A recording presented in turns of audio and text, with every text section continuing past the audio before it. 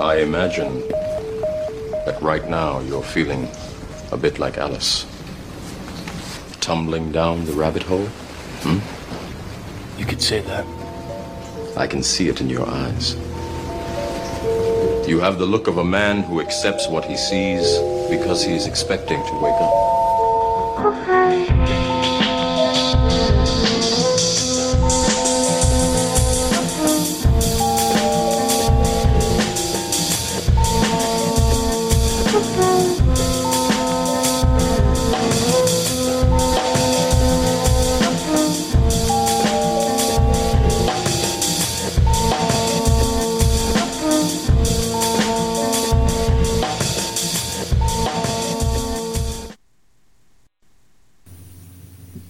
Welcome to Team Rabbit Hole edition 258 with Morgan. It is the Solstice episode.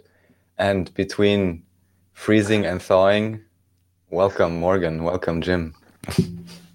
Sweet, pleasure to be here. Yeah, he's been here before, but in case people don't know, Morgan is calling from New Zealand, so he is experiencing his summer solstice, whereas Raphael and I are in the northern hemisphere, and it is the shortest day of the year. My mother's birthday, ironically, today. Morgan, welcome back. It's always a pleasure. I know it's like wrangling cats, but we got it. So this episode is 258, and that would reduce to 6 numerologically, which is the Lover's card. So the Lovers is about seeking connection with others, blending opposing ideas into one, making a choice, and accepting yourself as you are, giving and receiving freely. Raphael, what angel card do you have? So this is the very last angel, the angel of endings and rebirth, number 72. This angel protects against unknown mystical powers, helps to have success, and leads to discoveries that are generally useful. Dominates chemistry, physics, medicine, longevity, and physical energy. The affirmation goes, I envision my dreams of social harmony. Tarot association, of course, here is the 10 of Cups. So I'm curious, Morgan, between the Lover's card and that angel, the last angel card. 72, nice. I did research not too long ago. I think I sent you a video or two of Moeraki Boulders. Cool place in New Zealand. Just down the road, I knew what the card was going to be, and it's from the Thoth deck and the Crowley deck, card number 20, the Aeon. So this card is about Isis and Osiris and their child, Horus. There's a lot of beautiful symbolism in the card. If you are able to check out an image of it, I would suggest definitely do it. Yeah, this card is basically talking about the birthing of a new era and new beings, whether we see that as within ourselves or within the external world. That is what this card is very, very much about, and we have just entered the age of Pisces. So in many ways, this is like a fulfillment of a prophecy that we're actually living in now, which is pretty fucking cool. So yeah, this is the crowned conquering child, and that can sound pretty, well, it can sound beautiful or quite full on, depending on what way you want to look at it. So it's also about Ma'at, the ruler of the next Aeon, which is truth, justice, and order. And it's definitely got associations to fire as the initiator of change. And I know last time we spoke, I talked about baptisms, the baptism of water, the gentle one that everyone lines up for, and then the baptism of fire, which is spirit, which is a bit more painful for many, but in my book anyway, well worth it. So the correlations are the Hebrew letter Shin, which means tooth. Quite hilarious. I lost one of my teeth recently. Yeah, anyway, the attributions are fire and spirit, and the path in the Kabbalah is the 31st path, and it connects Hod and Malkuth. And the associations of color are violet, Mercury, Hermes, So sort of the hermaphrodite, or the blending of two energies and two beings, and duality, which is much like the lovers, into the violet, which is about the crown. And the other association is yellow, and the four elements of earth being in harmony within ourselves to create the fifth, or bring into balance the potential to have the fifth fully embodied, which is spirit. And yeah, I think that's my notes I made on that card. Yeah. That's what's up. Yeah, the sync with the tooth is kind of uncanny. And like Osiris and Osiris and Isis, the lovers, in a very particular way, coming online. So I could see some resonances. So so kind of fill us in what you've been up to. I know the world's kind of gone crazy. I don't even know how long ago you've been on. Maybe 6 months or a year ago. Or pretty much. I'd say about a year, pretty much. It's like I said to myself, I have the capacity to offer one a year, and I'd like to do it at the end of the year. That suits me. So here we are, about a year on, as far as I can recall. That's what's up. Raphael, did you want to say something? I didn't mean to cut you off. No. Go ahead. Okay, I was just basically, before you were talking about, I was wondering how many people lost some tooth recently, because I also had a splintered tooth, and at least my dentist, who's pretty psychic, also, and holistic, she said there's been recently a lot of people that had issues with particular teeth, and I think even, which one is it? It's I don't want to say something wrong. I think it's number 5, if you know the counting system. And of course, there's attributions to anyone who hasn't looked into this. There's attributions between planets and teeth and so on. I'm not sure, Jim, if you ever looked at this up. It's pretty interesting. Saturn and teeth and bones. Other than that, not really. No, not just that, but there's for each particular tooth, there is an association, a particular one. So these maps exist. So just like with the hands, like with everything, everything is mapped out. Yeah. Well, we are basically, if we think about the stars, the heavenly bodies, right? They're above us. They're maps and guidance systems. You not think down here on Earth, as above, so below. Our body is not a map system of the stars as well. Right. Yeah. So a year has passed. I mean, I guess when we talked last, COVID and this whole kind of pandemic situation was popping. I know New Zealand is maybe. L, didn't you? Just checking. You said pandemic with the L in it, right? Yeah. Just in case some people missed it. That's all. I didn't know about this stuff until Raphael's been and my fiance have been like very on that wave for a long time, and I just put my head in the sand like an ostrich, and I was like, I'll do other things. At this point, it's kind of just pissing me off. The beauty of it is it's not everyone's job to be on the same path. I mean, that's the most redundant, ridiculous idea ever. It's like, let's all join the same path and the same team. That's pointless. We've all got specialties and talents and gifts, and we've got to all find our own path. And then we come together and work in harmony like threads of a tapestry. It's like, that's how you get the beautiful pictures, man. So I wasn't afraid, but it's getting to. I'm not even afraid. Really, my mushroom trip the other day, I tripped on the full moon in Gemini opposite the galactic center. Bro.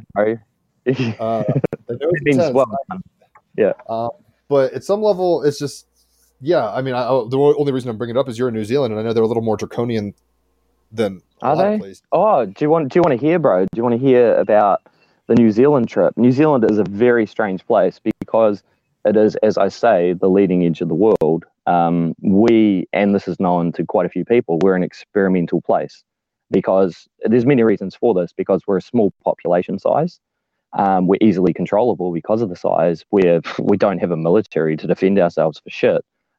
We're freaks and mutants, which is kind of our fallback power. But we're freaks and mutants because we've been an experimental ground of a lot of things. Countries will try out new ideas here, and we're basically a test subject population many times over.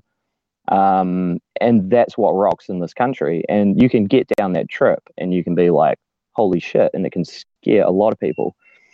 And I travel around, I guess for the last, I've lost track, but let's just say month and a half, I've been traveling.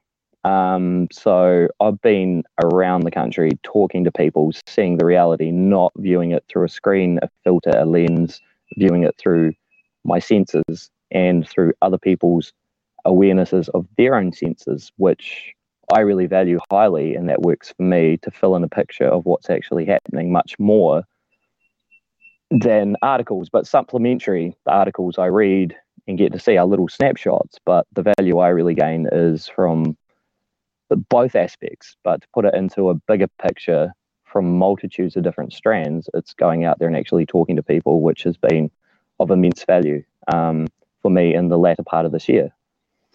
Isn't And Zealand, yeah, and you, Go ahead. Isn't New Zealand where all the billionaires build their bunkers supposedly? oh yeah, oh, it's true, man. I've been there. I used to work. Last time we chatted, I was in Hawea Flat, which is it's the heartland of an area, and it's beautiful. And I felt so much peace. But I returned recently, and I saw the sickness has even spread into the heart of that particular geographical region. And I'm kind of sad, but I kind of was hinted at a year and a bit ago of an old person who lived there, that sickness was already there, or elements of it, or people had bought it there, let's put it that way, because the land is very interesting there. But you're very correct that that's where they build them. Peter Thiel, and I can't remember what exactly, he was more the backer, financially, investor with a lot of the tech people in Silicon Valley. He bought his citizenship here in a day, like just bought it so he could build his house. And I've been up in the hills around the pockets of Central Otago, Queenstown, funnily enough called Queenstown, is where they do it.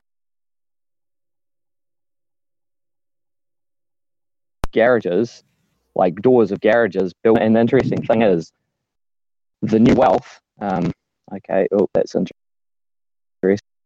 That was my mum trying to call, but not right now.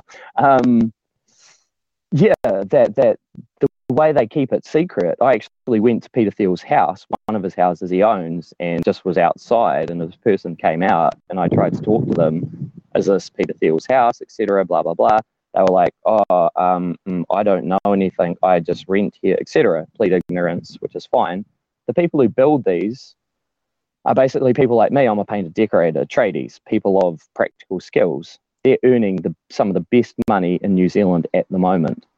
And they get paid little bonuses to do these jobs under full discretion, under full secrecy agreements. So they're not allowed to talk. They'll hint, they'll allude if they feel brave enough, but they're getting kickbacks in their own pocket to put these places in and not say anything about it.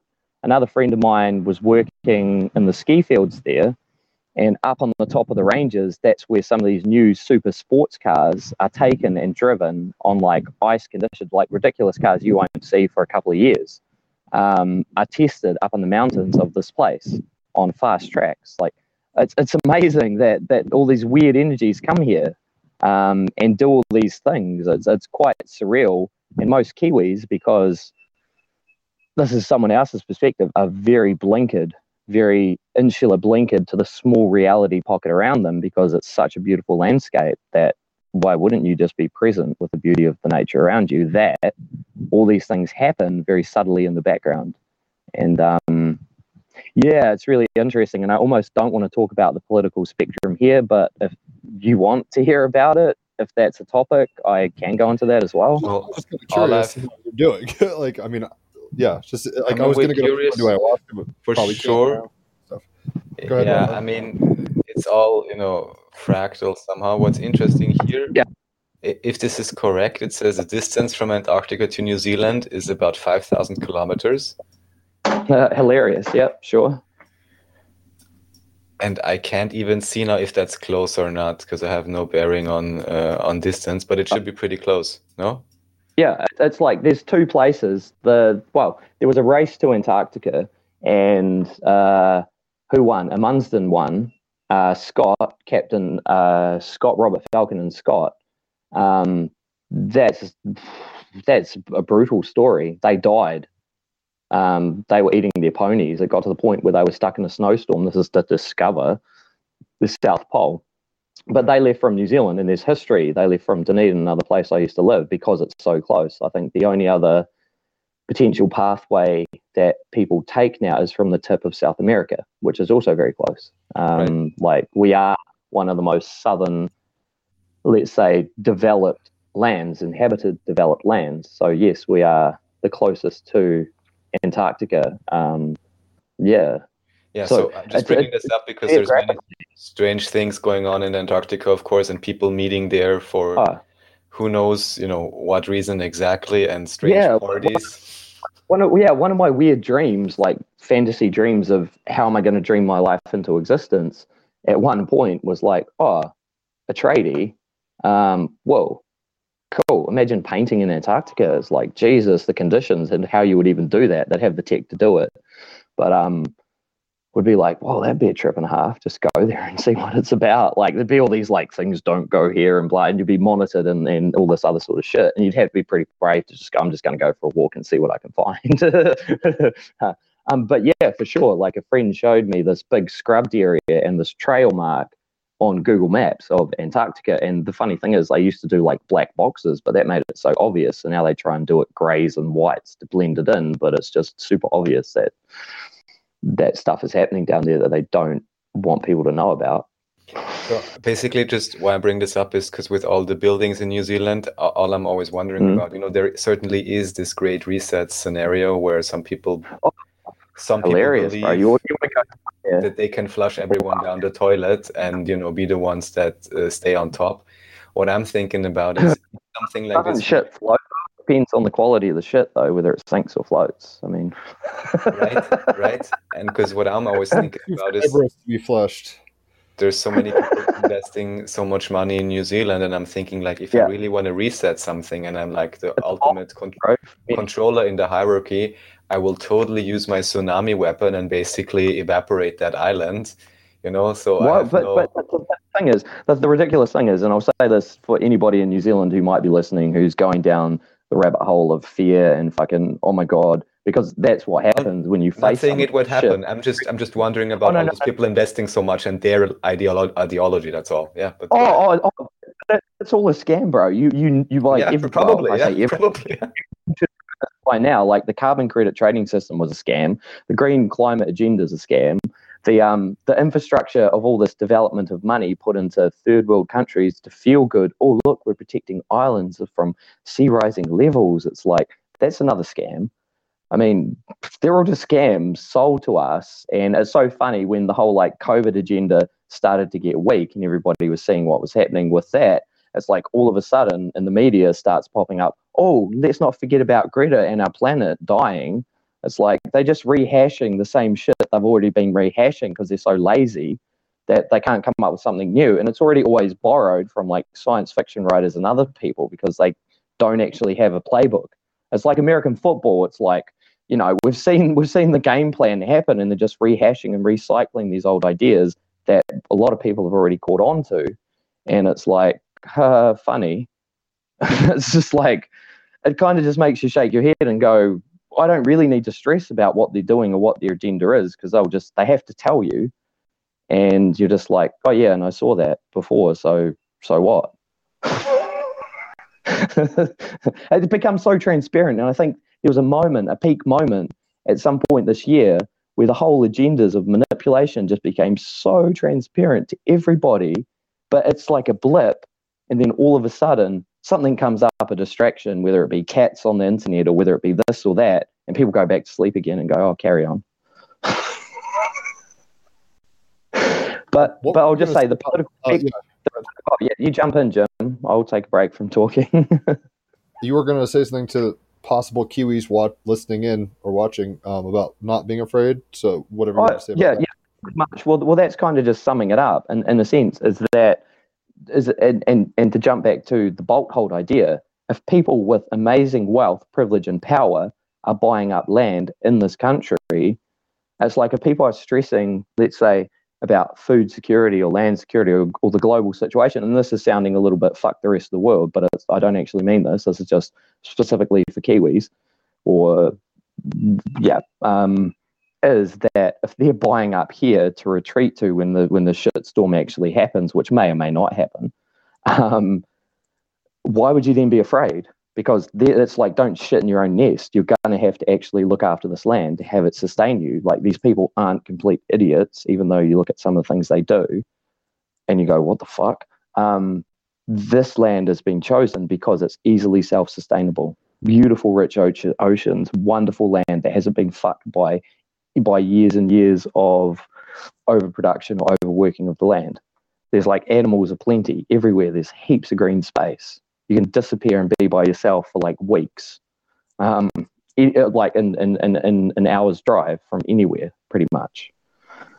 So that's my message to Kiwis is like, yes, these people are coming here. Yes, they're kind of a bit weird and messed up, whatever trips they're on. But if you're in New Zealand, things are a bit messed up in terms of the experimentation. But at the same time, the natural world, and if you see yourself as a part of nature, and you can be safe. Like you can know. What's this? Yeah. Oh, well, I mean, I'm just the thought that comes to mind. I'm not even trying to defeat your point particularly, but it's like they're making bunkers in a place that's elevated.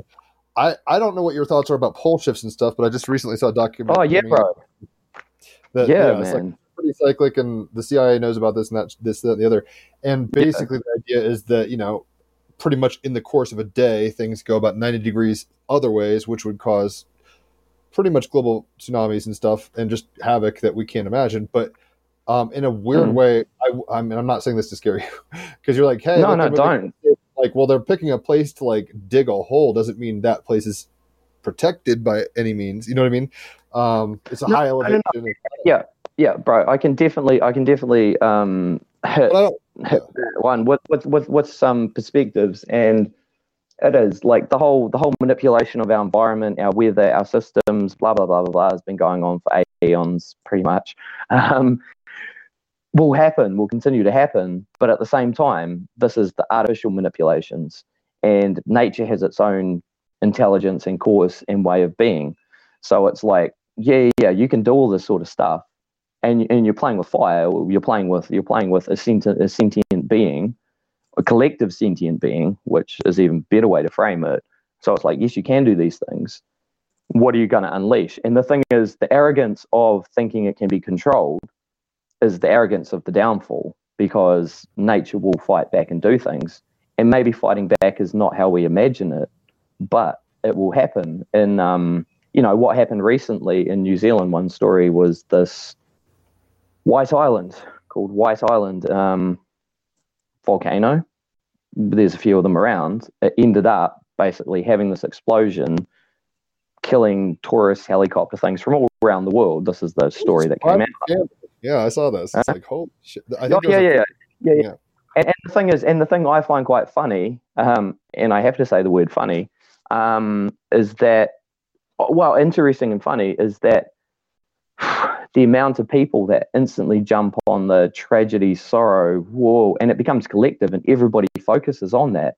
And from my perspective, I'm like, yes, I can understand this on the human level, and it's very real.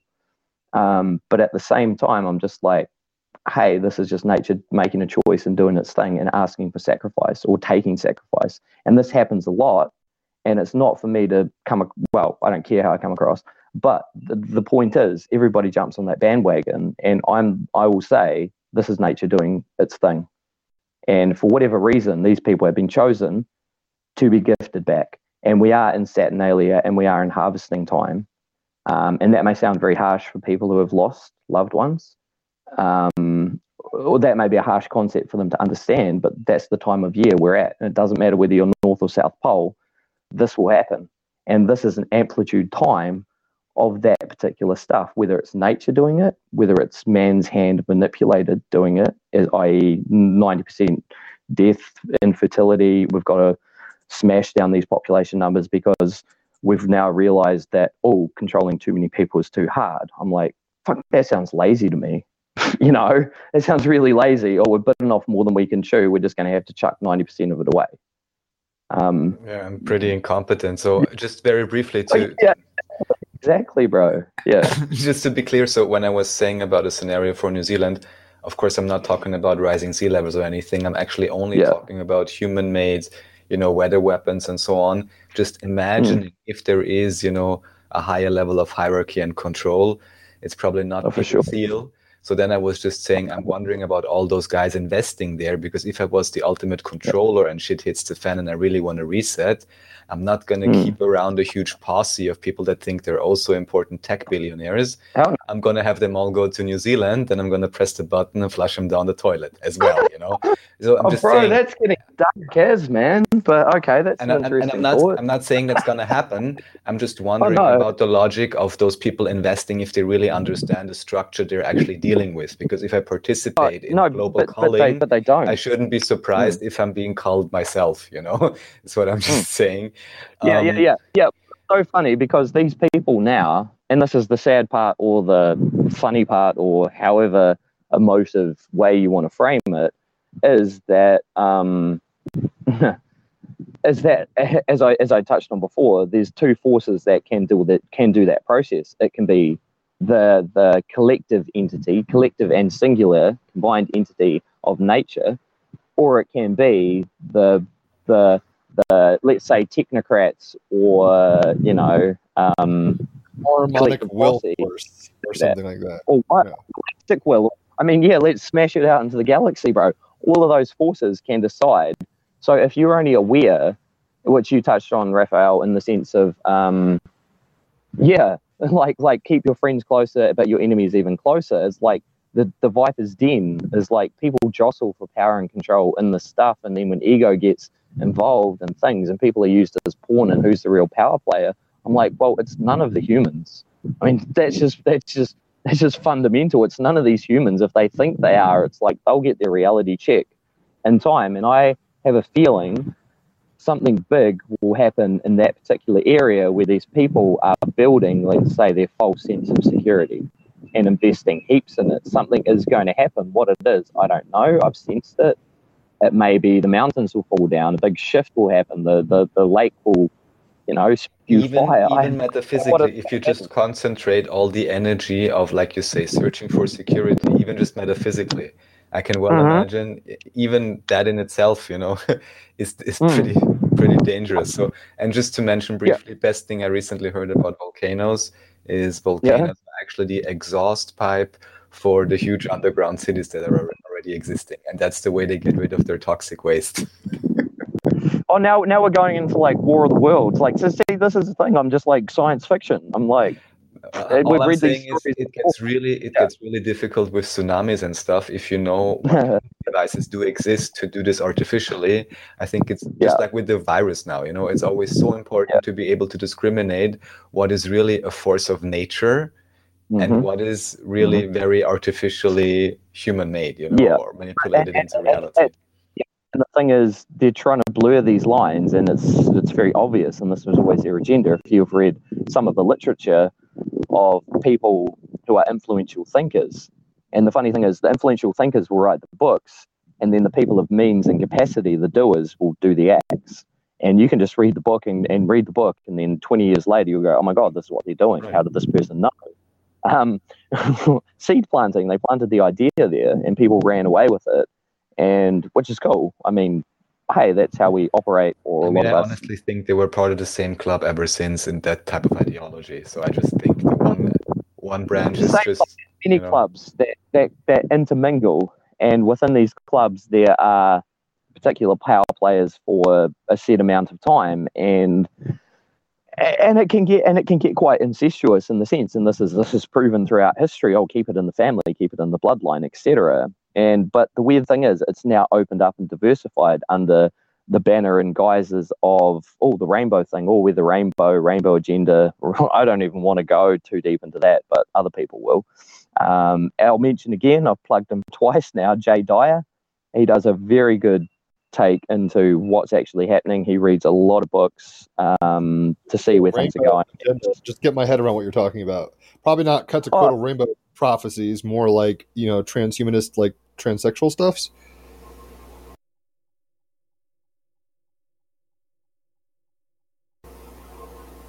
We've touched on the rainbow and it glitched. I was like, I don't know what he means by that. Do you know what he means by that, Raphael? I'm not exactly sure, but it could well be that differentiation, like one part, like you say, is the, rainbow warrior Hopi prophecy, whatever that is exactly. And I was like, oh, I'm here for this. And the other aspect would be the LGBTQ AI flag or whatever, which actually is an inverted rainbow, as I'm sure you noticed, right? I've actually never noticed it. Now that you say it's it, inverted.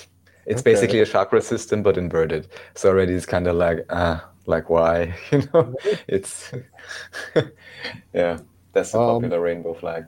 I will message him really quick just on my phone to I'm see. pretty sure he'll jump right Yeah, back in. I feel like he would do that. Yeah, and I'm not trying to be all like dour, but it seems like, I mean, the sun has gone into Capricorn, Mercury's in Capricorn, Venus is in retrograde in Capricorn, and Pluto's in Capricorn. So it's a time. I mean, and that Capricorn is the devil card in Tarot, but also it's like the world, like the physical world. So I think we're going to need to, I don't know, in a sense, like, and this is where it gets tricky because this is, how does one navigate these waters? William Wallace, in Braveheart, the story or whatever the movie in history or story, who cares if it's true or not? But this model, he's been wronged in a particular way. His wife his throat slit, and he goes on this revenge thing, very hardcore. But that's how the change in the world occurs, in a sense. I don't like saying fight fire with fire, but it seems like the level of, I mean, how would I put it? And what he was saying is even more important, like Australia, New Zealand, a lot of these countries don't have gun rights particularly. So self-defense is kind of not even an option at that level. Not that I'm really advocating guns. I don't own any or anything like that.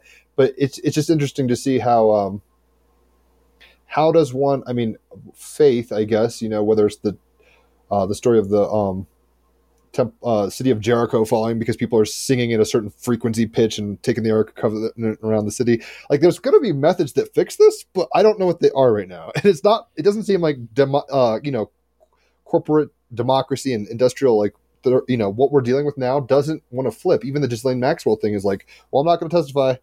And, it's like the justice system doesn't work. So it's a very infuriating moment for me. But I guess in some weird way, I've been psychologically preparing, just kind of being on the skirts of society for so long that if it does collapse, it's like I didn't have much to begin with, right?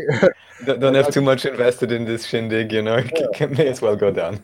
John the Baptist isn't affected the same way by a stock crash as the Pharisees or whatever. So, I'm hoping that, I don't know, at some level, I think there's a cop-out where we've been waiting for aliens or angels or God and stuff to intervene, and it's like, maybe that does occur, but we can't expect it to occur.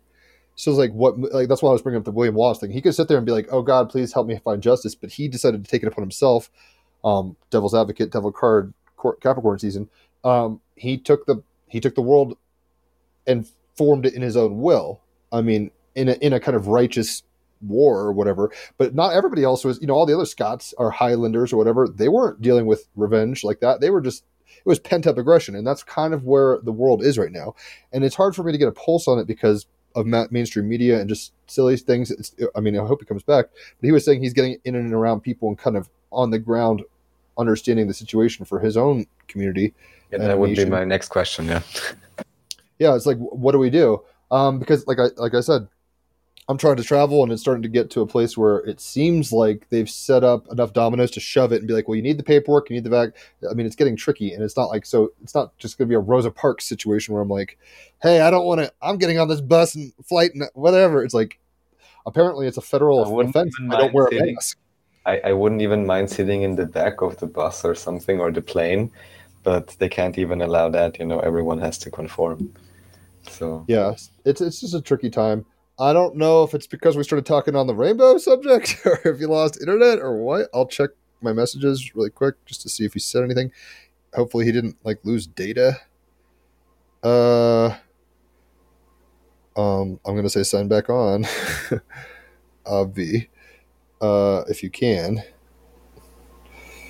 We'll see what's going on. So yeah, I mean, Raphael, we can kind of catch up in the meantime. It's interesting. On the one hand, it's almost like we're all trying to get a pulse during an earthquake. It's like, where's the safe place to be? Like, is this an aftershock? Is this a big one? Like, people are just trying to get their pulse on it. But I think enough people, I mean, obviously all my friends are woke enough where it's like not surprising most people didn't buy into this shit like you and Haley and all my friends basically. But most people are starting to decide which kind of reality tunnel they want to live in. And I just, as you've said before, I just hope that there's other people who aren't so selfish to shove others off the boat. It's like, we can all play here. But this gets into agendas and spiritual warfare and all sorts of weird stuff where it's like, it's hard to play well with others if you don't look at them as equal. The royal family might look at us as just like Right. food, soul food Exactly. or something. Yeah, And it's yeah. like, well, they're not Exactly. ever going to play equally. But this is where I want to trust God and like, okay, a solar flare takes out those people or whatever, but does that include me or whatever? So Yeah, sure. I it's mean, how it is, I guess part of the joy of the game is that it's in many different ways impossible to predict the future.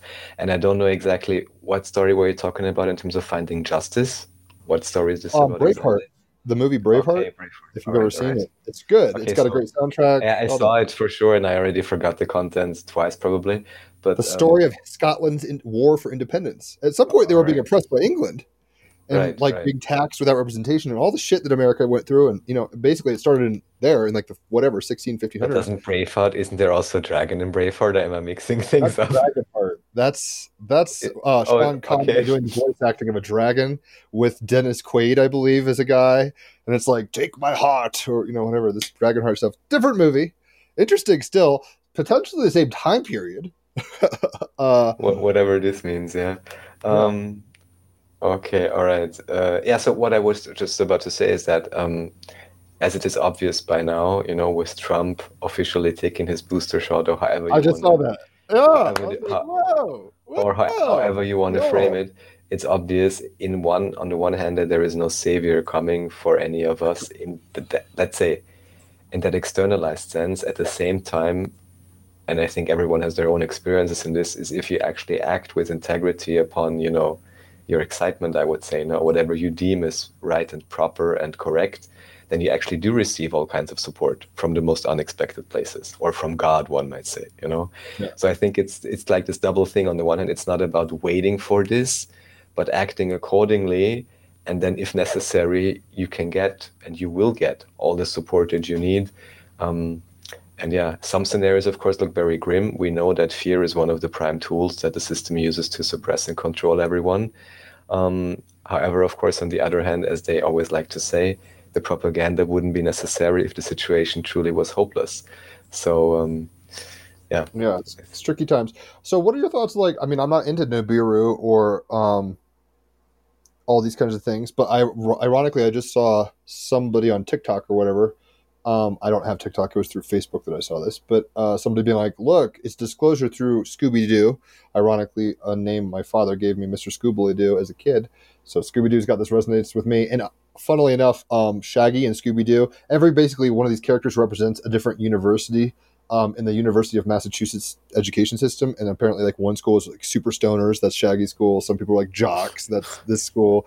It's like there's a whole meta thing here. But anyway, in this Right. little blip, it shows I think a cat or some weird animal, probably a cat or maybe like a magical animal, with a very zigzaggy checkered board kind of Freemasonic Twin Peaks motif on the floor, and she's basically like the Anunnaki. She starts talking about Anunnaki in a kid's cartoon. It's like, Okay. what the actual fuck? I should try to find All this really right. quick. And I'm not going to quote it exactly, but she's like, the Anunnaki come around every time. They weren't saying a planet Nibiru, but they were saying kind of like a dimension, I guess you could say. And when these dimensions get close enough, the veil's thin, and these things come over, and there's good ones Right. and there's bad ones, and the bad ones Right. hidden under the pyramid. Don't let it out, Mr. Scooby Doo, Scooby and Mhm. Shaggy. And that's the whole clip. But this guy's like, oh, we know it's the planet. I'm kind of wondering, because to me, in a sense, this almost looks like how would you put it? I mean, this has been a conspiracy for a long time, but it's like, and I've never felt it's true until more recently, where it's like these are just like deckhands on the Titanic, and the shipmasters knew it was going to sink, or cyclically going to sink, or something. Right. And like the people like Clinton or Trump or any of these billionaires running to New Zealand and stuff, they're kind of like the oligarchs in the film 2012, like we mentioned with Andreas, where it's like they're high players, but they're still in a game. Yeah. And maybe they're not even realizing it. So I'm kind of wondering what your theory, I mean, if you have any feelings or theories on exoplanets, resets at that level, because this is maybe in a sense like a last ditch effort before a major shift they have no real control over. So it's kind of like, when you see, I don't even know how to explain it. If you see like a concert or maybe a sports game or something where it starts descending into chaos, maybe when like participants from the audience come in, or the team wins and everyone's like, it's like at some point it's not a safe normal place.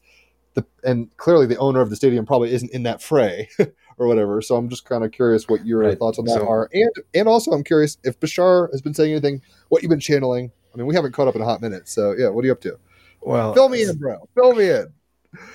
so first, in terms of the belief system, at least according to what Xavier Hawke told us on this show, is that at least some of the elites actually seem to believe something along the lines of some kind of alien coming back or some kind of master species coming back, and they have to audition or whatever they imagine.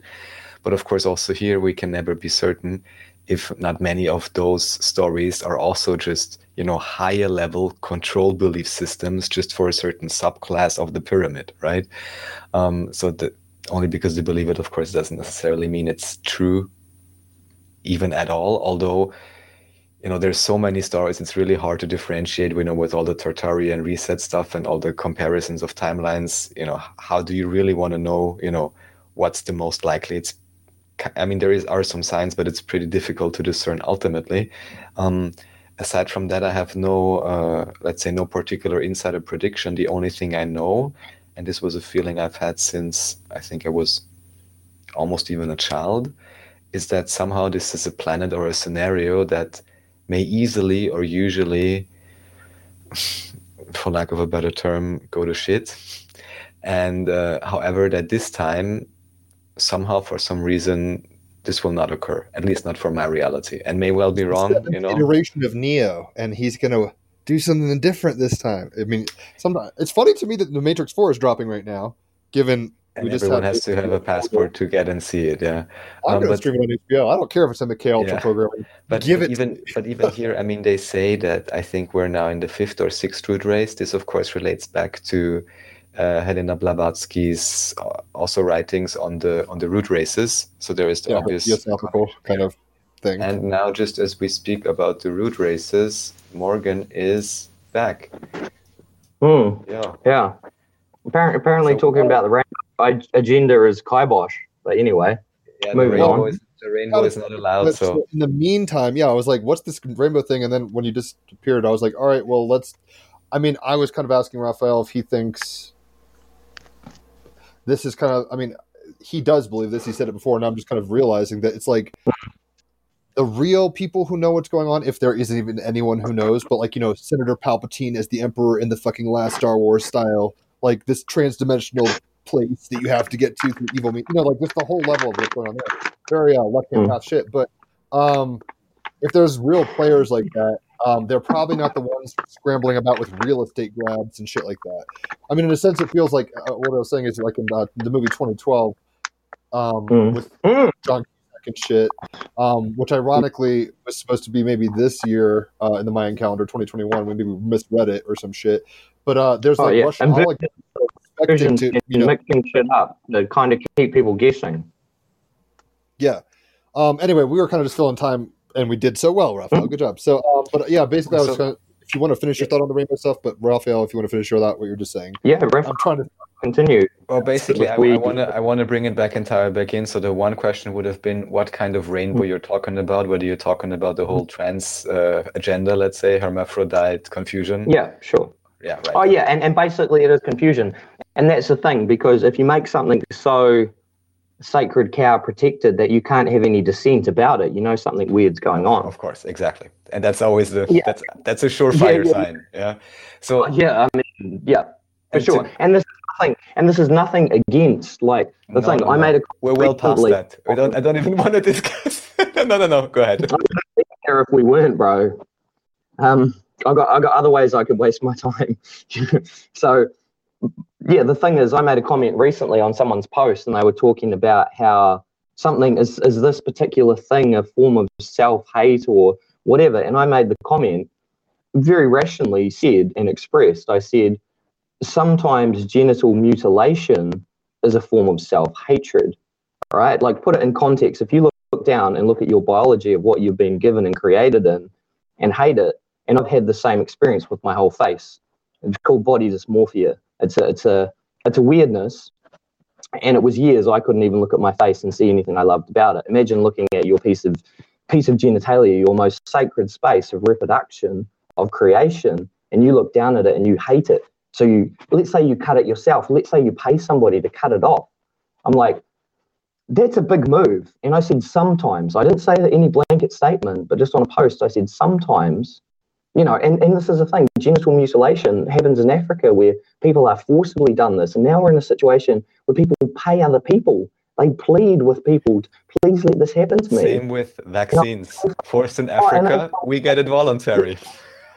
That's weird. I know it's weird, but hey, that makes total sense. But the thing is, and this is not to discredit people who are at odds with themselves and their body, at odds with what their spirit feels like.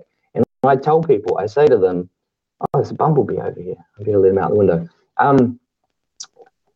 I say to people, I come from a very spiritualist perspective with these comments. I put a disclaimer. I say the word sometimes, but people can't even read. Now they're just instantly triggered.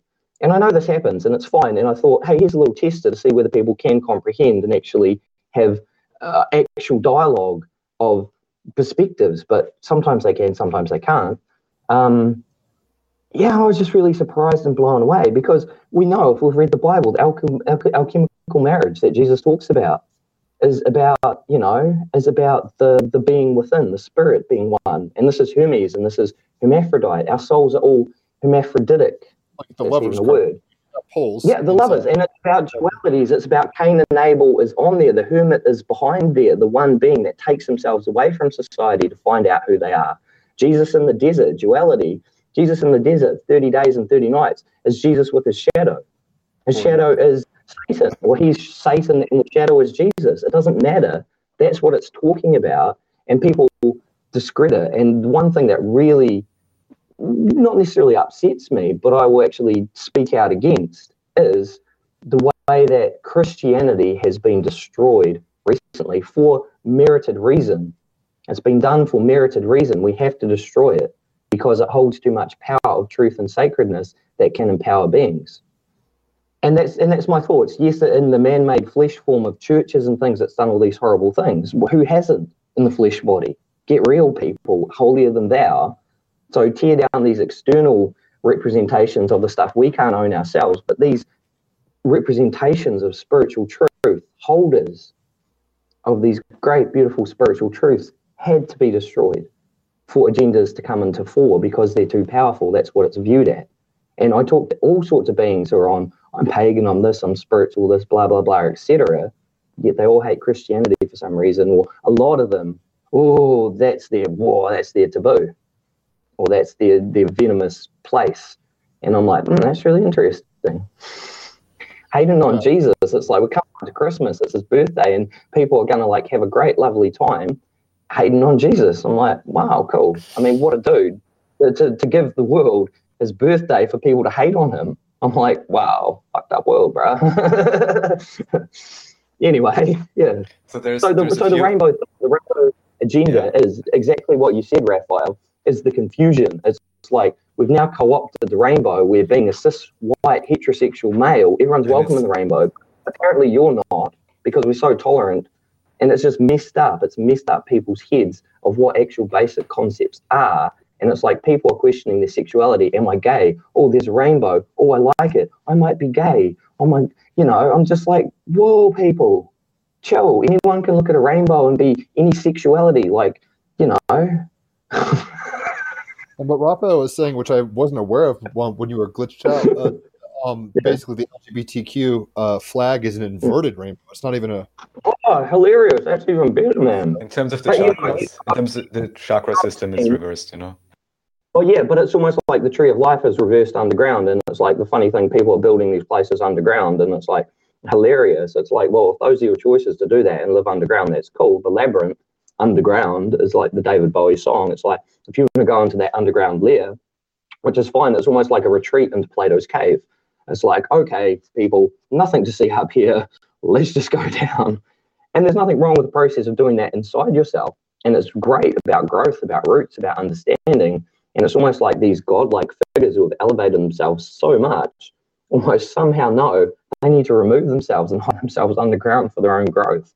It's like, imagine if the entranceways get sealed up, they retreat down, and some people just like, boom, cement. People with practical skills just cement up their doorway, be like, sweet, stay down there till you're ready to come back out and join the world, like naughty kids in their room. So do you think it's our responsibility to be the ones who are causing this chastisement? Because that's where I get tripped up. We were talking about this when you were glitched out. I Sure. mean, I don't want to fight fire with fire particularly, but it seems like with the sun now in Capricorn, Mercury in Capricorn, Venus in retrograde in Capricorn, Pluto in Capricorn. I mean, Saturn and Jupiter in Aquarius, but that's a co-ruled by Saturn and Uranus. So there's a whole lot of, like you were saying, a Saturnalia, but it's like, even if that wasn't the case, there's a whole lot of Saturnian energy, which is about karma. I don't know if he's with us. I just realized it's like, I just see a still image. Raphael, are you still here? Yeah, cool.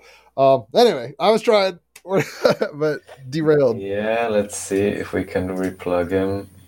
I like the purple little background you got. That's, I mean, it's whatever that was. Internet You know how to figure out. see the background here. That's hot. Yeah, I mean, you have the background. that's like this is what metaverse wants to be. Like everybody just be calm and cool. And it's crazy. I'm reading this Technosis book. I should buy you a copy or send it to you or whatever. Oh, I thought he was back. Somebody was talking about like, see, I've never read the book Neuromancer or things like that, but in like the late 70s, there's this whole like cyberpunk kind of, let's go into the cyber net, and just kind of like what we see on the background, like this whole like the grid, even the like at the beginning of Daft Punk's Tron movie, the new one, Legacy, it's got like the grid. I tried to get in. How do I picture these information bits? Is bicycle, it's trying to anthropomorphize technology, and that's essentially what was happening in another book. But the guy called the virtual space the metaverse. So it's like, this isn't even new thinking. Nice, yeah. In which book or what time is this? I'll have to, in the So they 70s, even like, stole the name again, of course. Yeah, They and can't I come wrote up with it. anything original. Yeah, how sad. Yeah. Well, in the sense it's sad, but in a sense, I just don't know how to play the game anymore because it feels like it's disintegrating. I feel like it's scripted. Well, I don't know. I mean, I'm trying to be, it's like we're in Hogwarts. I'm always using this analogy. It's like, I don't really want to pull Slytherin stuff. That's more left-hand path shit. I want to be, full of heart, but I don't want to attack. I don't want to.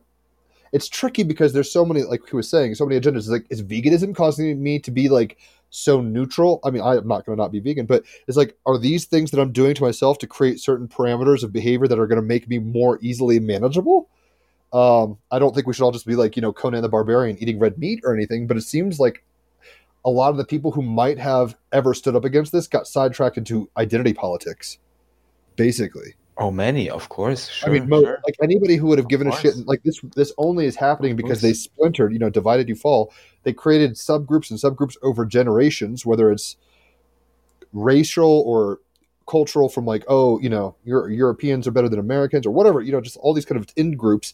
And it kind of turned up to fever pitch when the internet came on, because it's like, find your people, which is beautiful, but then it's like, don't over tribalize. I mean, luckily on Team Rabbit Hole, we're pretty open-minded and chill and laissez-faire, I feel. But like, there's groups of people who like literally, like the whole alt-right nationalism kind of stuff, or hardcore transhumanist leftist, let the demon angels run us, or whatever they're thinking. I have no clue what to think anymore. It's getting so splintered. But my mushroom trip was helpful the other day because, I mean, long story short, I don't have to go into it, but I ate 2.5 grams of this strain that is definitely the most hallucinogenic I've ever had, in terms of just like onslaught of like sensory overload. It was not just like, oh, I'm in a Blue Jay way, let's groove. But it was not like that. It was just like, but also it was during a full moon in Gemini. I'm a sun and moon Gemini, across from the galactic center. So that's half the reason I did it. Anyway, I did it, and I'm getting all these visuals of like, oh, you're an eternal being playing. Because at one point, I was literally having this visualization of like, what would I do if a tsunami hit and like covered me right now and killed me? And I'm finally, I'm done. Karuna, which is the word for compassion from the Aldous Huxley book Island. I was like, just have compassion on yourself. Like, this is just fear. It's okay. Like you're bigger than these things. And like I was saying earlier, it's like one side of it was like, you're so much bigger than your perspective. And then it's like, holy shit, look at the particularity of my perspective and like what I'm choosing to be a part of, or I'm thrust into, however this paradox works. This whole book, Technosis, Gnosticism, is talking. I mean, Gnostics are like, they make the Matrix look like chill. They're like, get this meat suit off me, kind of, like they hate this place. Yeah. And I don't know, because you've always there is flavors of Gnosticism from what I could tell, and there's a few sects that are really, I would say, more Taoist, almost. Yeah, some are almost like really anti-flesh, where I'm also not so sure if that's not another type of, avoidance and so on. Well, they just think the Archon is everything's an illusion, and it's like, I mean, it's like the Matrix it's like they will, they live or whatever on crack, where it's just like, or Christianity. I mean, you can kind of see where these things where it's like, oh my gosh, don't have sex, don't do this, this is a bad place. But I've always felt taken a more of a Christian, like Hindu flavor, where it's like, we're in a party, let's like enjoy the ride, and that's why I've appreciated you. The but joke is of course crashing. it wouldn't matter which one of those is real, because even just by adopting the particular perspective, you have the experience accordingly, even though everyone in some ways would say we're all living on the same planet or whatever. But still, for one, it's eternal suffering. For another one can see it more as a party. Another one can see it as whatever, a great mission or something. But ultimately, it's a matter of perspective, and that's, I guess, the real, I don't know, truth or whatever, is that you can choose your own perspective upon this adventure as well, and that's how you actually create the story, by having your own perspective. But even that's tricky to a point, because I think people put layers of like secret lock hidden codes or whatever to even prevent them from knowing that, in a sense. And that's like what you've got to break through, like all these perceptual filters and cultural filters. Of course, yeah. And that's a process. That's part of the game. Yeah. That's like the first part of the game. You got to decrypt your own fucked up belief systems, so you even have any chance of getting to the sense of freedom and capability and so on, or however, eternity, even, just like you described. Because not everyone would have such a trip. For some people, this would just be a horror trip and be like, oh my god, I'm never gonna do this again.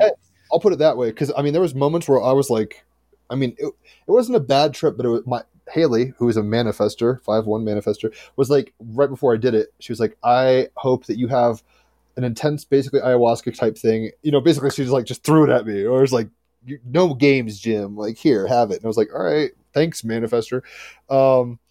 It basically was the most intense mushroom trip I've ever had, and it was not that much mushrooms. I've had more. So I was like, I think she triggered the alchemy there a little, or whatever. But there was one point, and I have this, I don't know if it's epilepsy or what, but there's something that happens with my vagus nerve and my spine, I think, sometimes, where if I'm like between my posture and random things, I'll have, and Thea in LA, I ripped a huge bong, and this happened. I was like kind of spasming on the floor for 10 seconds. And I'm fully conscious when it happens, which really sucks. But basically it's like a DMT flash overload. And it's like, holy shit, my spinal fluid. And I'm always like, basically in my mind, I've always been like, I'm kind of surfing dimensionalities right now, and I'm not oriented or whatever. I've had that happen on LSD and stuff, and it's been interesting, but it happened when I was basically peaking on mushrooms, and I went to like the most Satori place. It was like almost like Jet Li's The One, where it's like all my multiverse selves were like, and I was just like, in the Matrix, the second one, where like Neo like flexes, and it's like kind of this like around him, like the atmosphere flexes with him or whatever energetically. It felt like that. It was like, oh shit, now I'm in my body for the first time. What the fuck? That's when I was like, oh, this is really important mushroom trip. I'm glad I did this. I still have a lot of questions, but at this point, like, I'm ready to punch and laugh or whatever. I'm like, I'm not gonna hide anymore. Like, I'm gonna do what I need to do. In fact, at one point in this thing, I was thinking of everything, like, just imagine like a picture of the globe or America. Flat earthers, sorry if you don't want to think about a globe, but think about a picture of the world or whatever we have. And it's like there's hurricanes of chaos, and they're starting to erupt, and there's going to be freedom pockets and like channels you can, I mean, I'm not trying to be like a refugee and all this shit, but it's like there's always going to be paths of least resistance, as you might put it, that don't necessarily have to go into these maelstroms. Of course, that's kind of what I'm interested in now, where it's like, all right, I mean, I'm learning Spanish now. I dropped Japanese. It's like the odds of me getting that island anytime soon, very slim. They're very technocratic people, and they're probably all vaccinated, and I'm a tall, white, unvaccinated man, and it's just not going to happen. Actually, just to let you know, I think they're doing well. It's like a freak situation where COVID's like gone or something.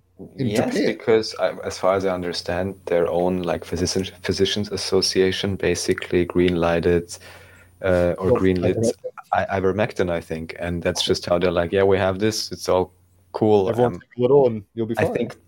I don't know the exact details, but I think they don't have draconian lockdowns or anything like that. No, so. But as you know, they typically, I mean, just watch Attack on Titan. I mean, they already are living in a draconic lockdown in a way, so that's the other part. There's a fetish of control, in a sense. So it's like, I'm surprised actually they haven't gone crazy. There's arguments for this.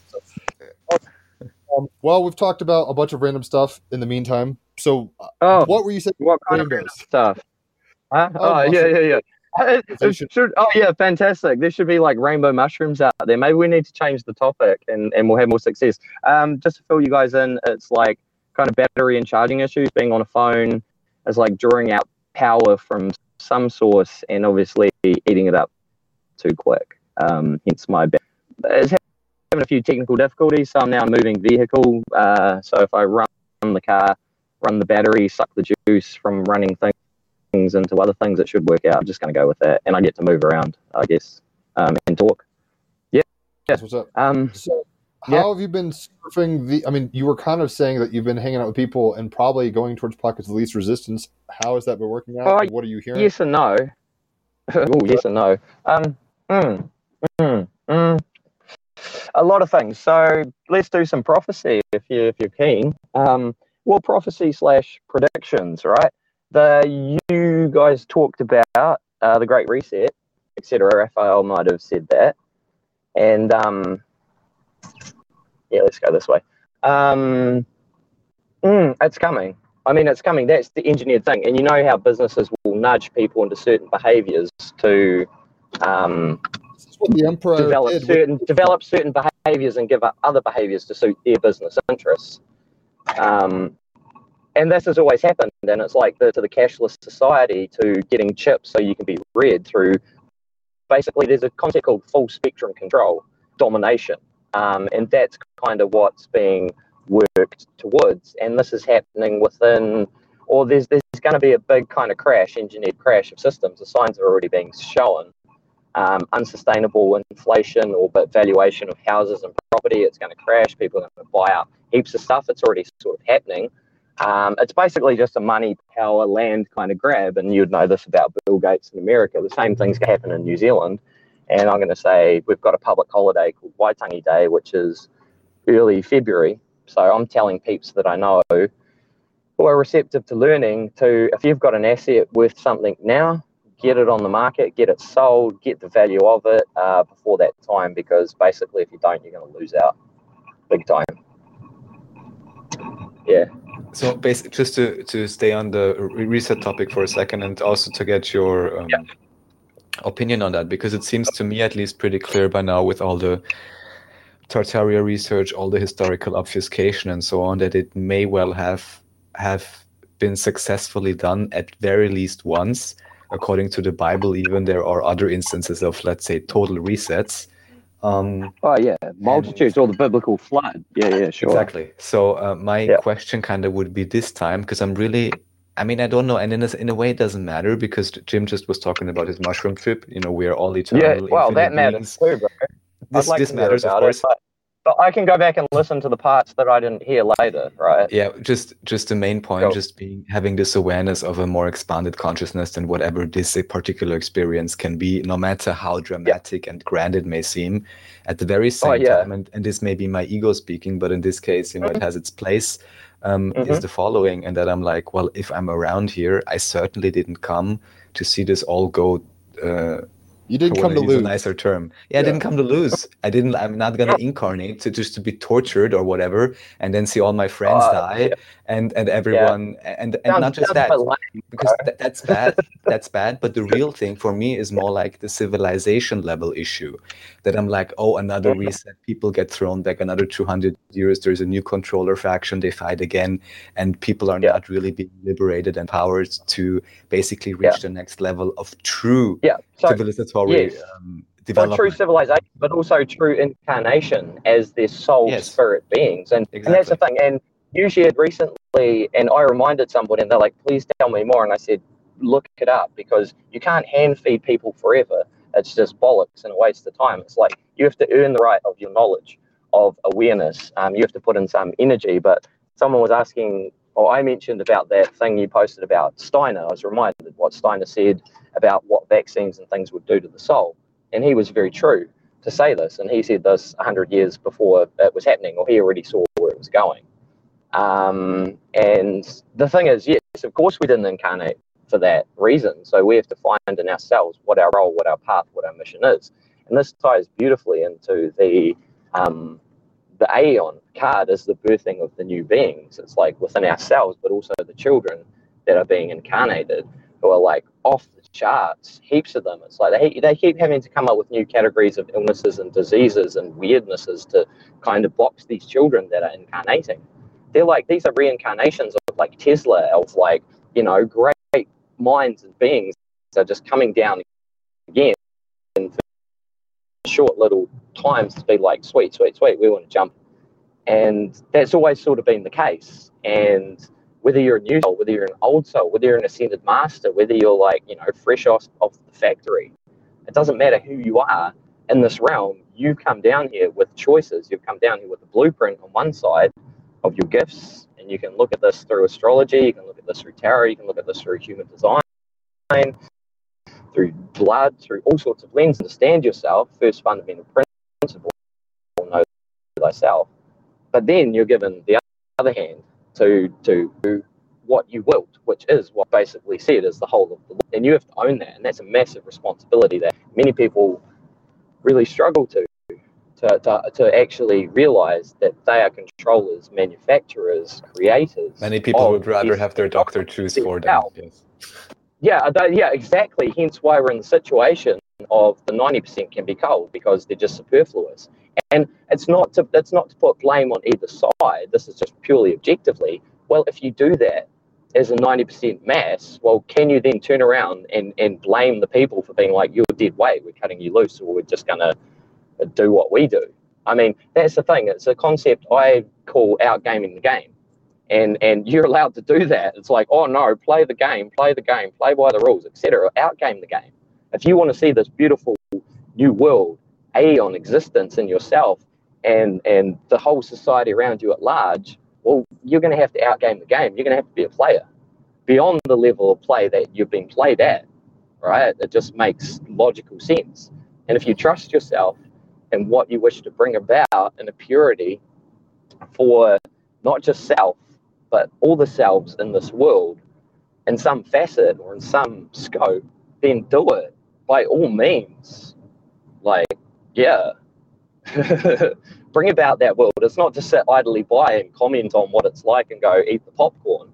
But some people might choose to do that, and it serves a role, but it's like, take personal account and responsibility of what you want to see unfold in the future, in your personal life, in the lives of the beings that matter to you, in the societies, in the cities, in the countries, in the world, and beyond even. Like, that was one of the things. It's about empowerment, man. It's like if you don't throw that perspective in there and just have a chat about how fucked up and messed up things are and just leave people with that, it's kind of like the duty of care, which is the 8th Hermetic principle, the forgotten one, is like, are you doing your due diligence in that particular facet of things? Which is interesting. I'll just touch on quickly what I really like about the Thoth deck, because my car got broken into in Christchurch, right? That's the city I was living, and 3 tarot decks got stolen, and my runes, and other stuff, very personal objects. And the Thoth deck was on display, but it didn't get touched. So I've only been working with that deck primarily this year, which has been beautiful. Spirit just said, you don't need these other ones. You have to learn this one, or I'm just leaving you with this. And what's really interesting is he's drawn the 7s very, a lot of the 7s have a lot of dark and difficult energy, and we think about this teaching we've been given, 7's the divine number, etc. And it's almost like in his book, or in his system, and if we move to a new aeon, it seems.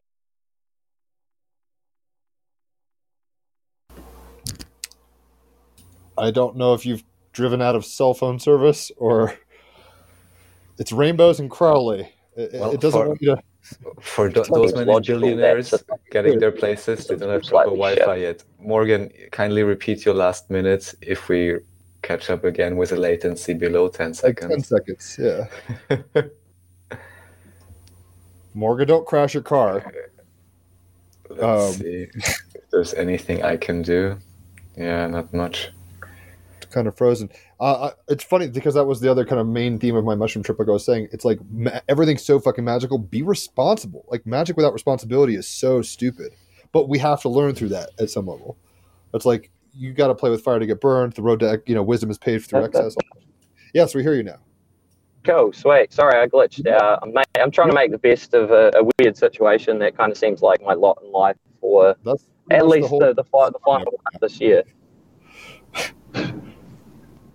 We all got some experience with that by now. So yeah, I don't know. Jim, finish your thought maybe, or Morgan, go ahead. Jim. Oh, Jim. Yeah, please. No, I was just saying I mean, in these gaps that we've had technical difficulties, I won't go way into it, but one of the main points of the mushroom trip at some level, and it wasn't even that much, 2.5, but these were like DMT peak, like confusion mushrooms. Like, I don't know what strain it was. Well, you do some hard drugs in America, but yeah, good. Yeah. And it basically was just like, holy shit, like gratitude, obviously, for the participatory kind of situation we find ourselves in. I guess as an eternal being, we've asked to be in a particular, astrology time and a body and a genetic code and whatever it is. Here we are in a very situated thing. But I guess really what hit me was like, it's like the Lover's card is it's balancing of the forces. Magic without responsibility is so bad. And if you don't have magic and all you have is responsibility, you're going to freak out and kill your kids like The Shining. Whoa, bro, like Saturn. Yeah. Well, destroying the generation. They're too magical. I'm too insecure. I want to hold my power. But yeah, anyway. So, okay, let's talk about that for a second, because Saturn, I think, if I'm not mistaken, killed, or maybe it was Jupiter, I'm forgetting now, but Uranus, the first one, right? Was the firstborn. Hey, was it not? I'm glad I'm the thirdborn in my family, but anyway. So I could be wrong because I forget, but I know Saturn, like Kronos, I'm pretty sure is after Uranus, and he cut off like his ball. And I'm pretty sure it's been a while since I read the books and brushed up on the knowledge, but I'm pretty sure you're correct, because it's like, how far back do you want to go? It's like, oh well, he's the granddaddy. It's like, well, someone birthed the granddaddy, So yeah, of course, like they were the older gen of the God family were the Titans, and the younger ones. But it's that same prophecy, and it's in the Egyptian as well, or in all facets. You'll find it throughout the world of the progeny having to be targeted or for fear of the current rulers, or their fear, the current rulers' fear that they will be replaced. But if you've read the Golden Bough, that's the nature of things. The exact opposite of king being replaced by someone superior. And if you take on kingship, that's what you accept. You basically accept the right for someone to come and kill you. That's what it is. That's what the Golden Bough that's the Golden Bough summed up. It's a big book with great knowledges and learnings of facets of cultures and religions and practices and spirituality. But that's basically the summed up point of the book. Is if you take on that divine kingship, regardless, you will be replaced. If you think about the prophets, it's like they're just different incarnations. Jesus will be replaced by a new prophet in time, like Buddha, they were the precursors, and that's just the cycle of procession with things. And the ridiculous thing is, those that hold power who aren't prepared to, let's say, pass on the mantle or the torch, the flame of spirit, to the next generation are going to get effed up, man. They're just going to sit in fear, protecting themselves, and trying to secure their position of illusionary power, temporary power, and not gift it. And that's why we have rebellions. That's why we have, that's why we have TV series like Game of Thrones,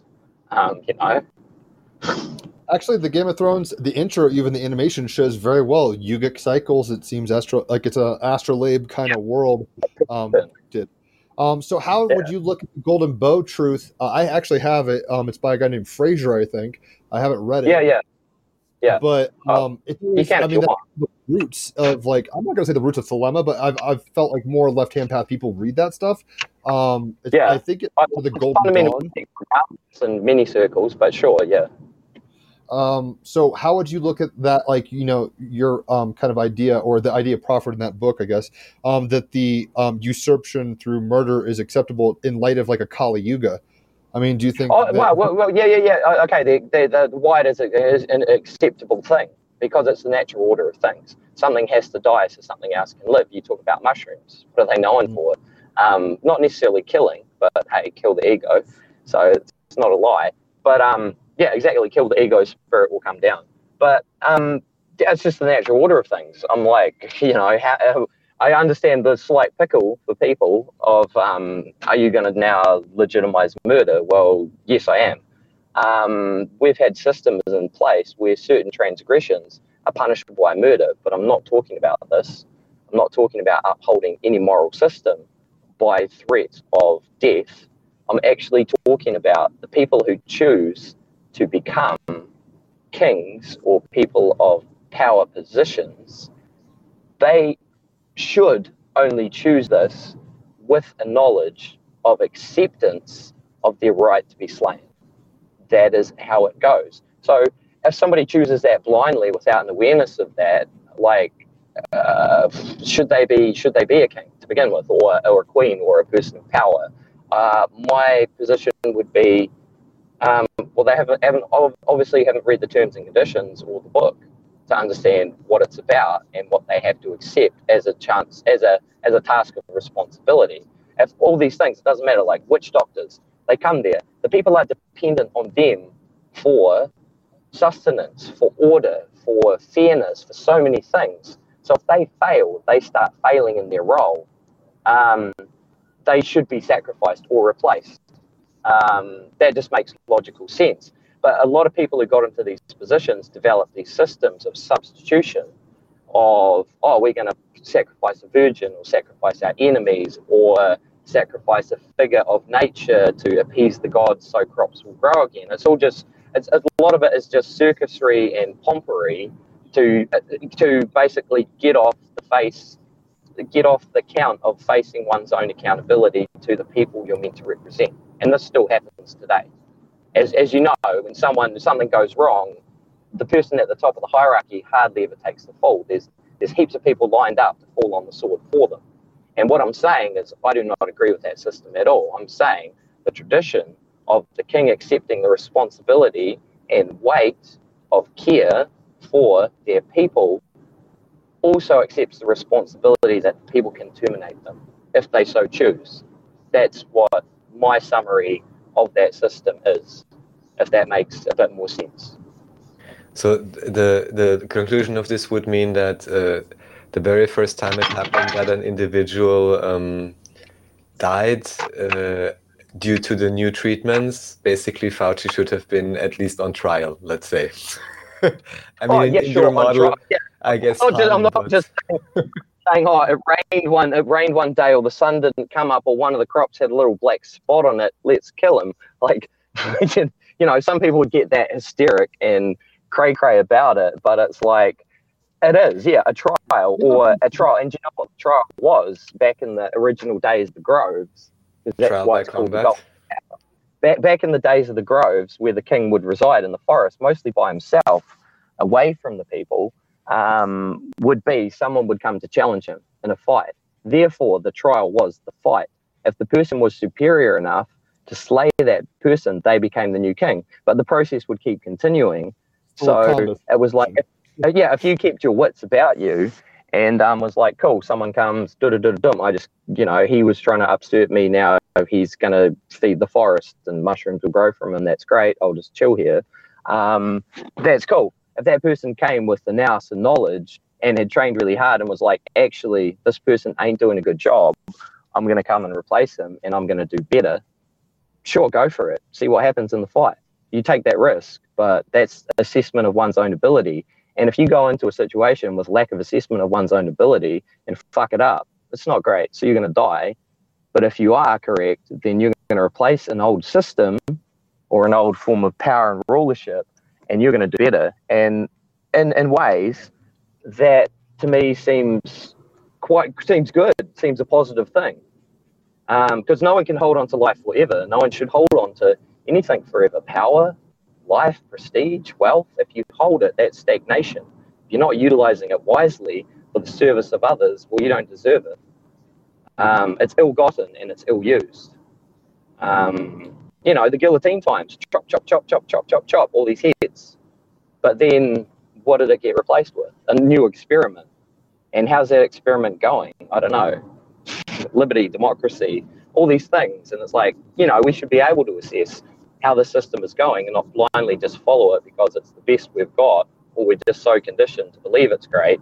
But it's almost like democracy is now trying to transform into communism or totalitarianism and aspects of fascism under still a guise of a different mantle. And this is sort of aspects that have been hinted at on the political spectrum in the country I live in. And it's not wrong. to see these things, because the West is awfully jealous of the way China maintains its power and its population, but they realize they can't do the same, or it's trickier for them to do the same things under the guise of democracy. Yeah, that's a little insight into Golden Bough and how it plays out in older times and how it still plays out today in current systems of power and control. But it shouldn't be seen as power. It shouldn't be seen as power and control. It should be seen as care and responsibility. Yes, you've been entrusted with this power, but you have to utilize it wisely. To deserve to sit on a throne or jump in the forest, it doesn't matter where. Morgan, have you seen? I mean, I haven't thought of it this way, but Star Wars, the whole point is like, oh, Anakin is going to bring balance to the Force, and he turns to Darth Vader.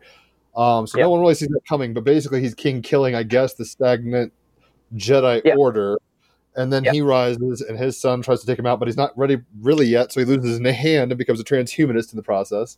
And eventually, beautiful, you see that little hint to the future or to where we're at now in ways. I like that. Nice. And by the end, I guess, like Return of the Jedi, I mean, Luke has kind of figured out, whatever, like, I got to watch my friends die. I can't get distracted by all these politics, because the whole Emperor in Return of the Jedi is like, you can't do shit. He's trying to fuck him with fear.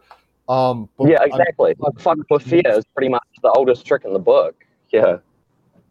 Right, and it reminds me a little of like the end of, Voldemort and the whole Harry Potter thing. It's like at the end, we're probably going to end up in a load screen looking at each other saying, what the fuck game did we just play? Hilarious. Yeah, great. In what is it, Ready Player One, and this transhumanism stuff was pumped out for such a time, and I haven't tapped into where Bang Bang culture is at, but it was like that narrative was just smashed heaps for a long time, that transhumanism stuff, and it's almost hilarious in a way, because I'm sitting here driving a car and I'm just like, wait, what the fuck? We've got all this technology and like, why can't I just fucking fly around in the skies here? We had Zeppelins ages ago. Where's my fucking Zeppelin? It's like, it's a big laugh. The whole. That's my question. Yeah. Like, this is what the future is going to hold. And then like 20 years later, we're like, oh, remember they were telling us this and promising us that? Like the Jetsons in the 50s or 60s, it's like, how long are we away from that? 60 odd years. And it's like, we're still on the ground, people. I'm pretty sure we actually have all of that, but it was just deliberately kept from the general population. Oh, yeah, of course. It's there. It's like the story I was saying to someone the other day. It's like, flat screen TVs is based on 1950s military technology. New Zealand got the technology for that only like 20 years ago. That's like a 50 to 60 year release process. And it's like, the thing is, they don't trust the masses with this, so they hoard it for themselves, and they go, oh, okay, now we've found a way where we can utilize it into your home, into your life. But the way they utilize it into those places is a lot about control. It's not about giving you toys for empowerment. It's mostly about, we can use these for our agendas. And but the funny thing is, you can hack any tool. You can hack any system and adjust it and develop it. So what we're given to control us can ultimately be then re-engineered or reimagined to set us free as well. It's like the gift that's supposedly going to take away can equally at the same time give us so much. Exactly. So just two brief things I want to get at, which I wrote down. So one is, you mentioned Christianity, and overall, though I still, there's all these correlations, between Horus and Christ, and whether it isn't maybe the same story recycled a million times. It's facets of a story, sure. Right. What I recently discovered through having interviews with David Ewing Jr. Is he's been researching a lot into Tartaria. He's actually the Guinness World Record holder for most places traveled on Earth. Whoa, amazing. Kind of cool. He just recently got his certificate. You have to flick me a link of details of his name and stuff. For sure. I'll link you up. He also published quite a few very simple to read PDFs about, history research and so on. And one of the things that he also, let's say, rediscovered or combined is the idea that it may very well be that at the very least the original Quran, so the original core book of Islam, the Quran, actually is maybe the only unadulterated book from the Middle Ages, so-called. because they Yeah, actually sure. had their own class of people reciting it and knowing it by heart. So if any colonial power Oh, would come and try to twist it, Yeah. they couldn't. Just And those words alone give me faith. Knew it by heart, not by mind, not by going to a school, but by Right. heart. Yeah. And so, and how this could be, and even with the whole desert people stories, whether it's in Star Wars, as you mentioned, or Yeah. you know, and the, let's say, Muslim people would more be the people in the desert, harder to control, who may have had some time, whatever exactly happened, of colonial oppressor force, whatever it is exactly, but that they could have noticed this, and then because of this developed those systems accordingly, that they knew, well, they cannot completely change our culture or whatever, because we will Mhm. hack the system or recode it in a different way, encrypt it almost. Yeah. Yeah. So this Yeah. cannot happen so easily. And very interestingly, on his most recent book, book number 15, he calls it The Matrix. He even shows the Mhm. Wikipedia entry for 9/11. And even there, it Yeah. literally says that some people say 9/11 may have been a hidden occult ritual. Beautiful. On official Wikipedia page. Yes, but like as a trivia Nice. thing or conspiracy aspect. But anyways, Yeah. but It doesn't then matter. It's written yes, down there. It's yes. record. But then, Hilarious. but then in particular, as a proxy for a secret war between Yeah. Masonry and Islam. Ooh. Oh, And perfect, Islam. bro. Of Because course, man. the It's whole totally- assumption would be, in a sense, that Islam, if it has this old knowledge, even just a tiny bit, that the whole new world system, which already is implemented at least 100 years, let's say, Yeah. would actively seek to, fight them and kill them or whatever. And I mean, what Yeah. happened because of 9/11? The US got the free card, to move into 4 countries or whatever, So Yeah, and probably more behind the scenes that nobody knows about yet. Of course. So I'm just curious if there's anything you know about Islam or this heritage aspect, because again, it points to the idea of Okay. reset and maybe even to models of how to save information, carry it over, or even Oh, sure. or even to avert it. Because honestly, I don't want to look at again a memory blank like with the orphan trains in the early or late 1800s or whatever. That Sure. again, Oh, we get restart from scratch and have to build up technology anew and get screwed over again. I'm like, this is Well, yeah. I'm digging that wavelength in the desert to find the archaeological records, but that's the beauty of it, is that we go through cycles of loss to gain renewal, and that's the thing I'll say to people. Okay, you said the beautiful thing. I'm not here to lose, which is great and wonderful, and I'm very much about win-win for everybody. And it's a matter of framing and perspective to see how things are, to understand a loss is not necessarily a loss. It can turn into a victory. A victory can turn into a loss. So they're fascinating perspectives, and of course, like the human heart wants to see a lot of things, but it wants to see fulfillment. It wants to see beauty. It wants to know love. It wants to share love. All of these things, of course, in self and with aroundness. And that's not even objectifying it. It's the object of love is to love.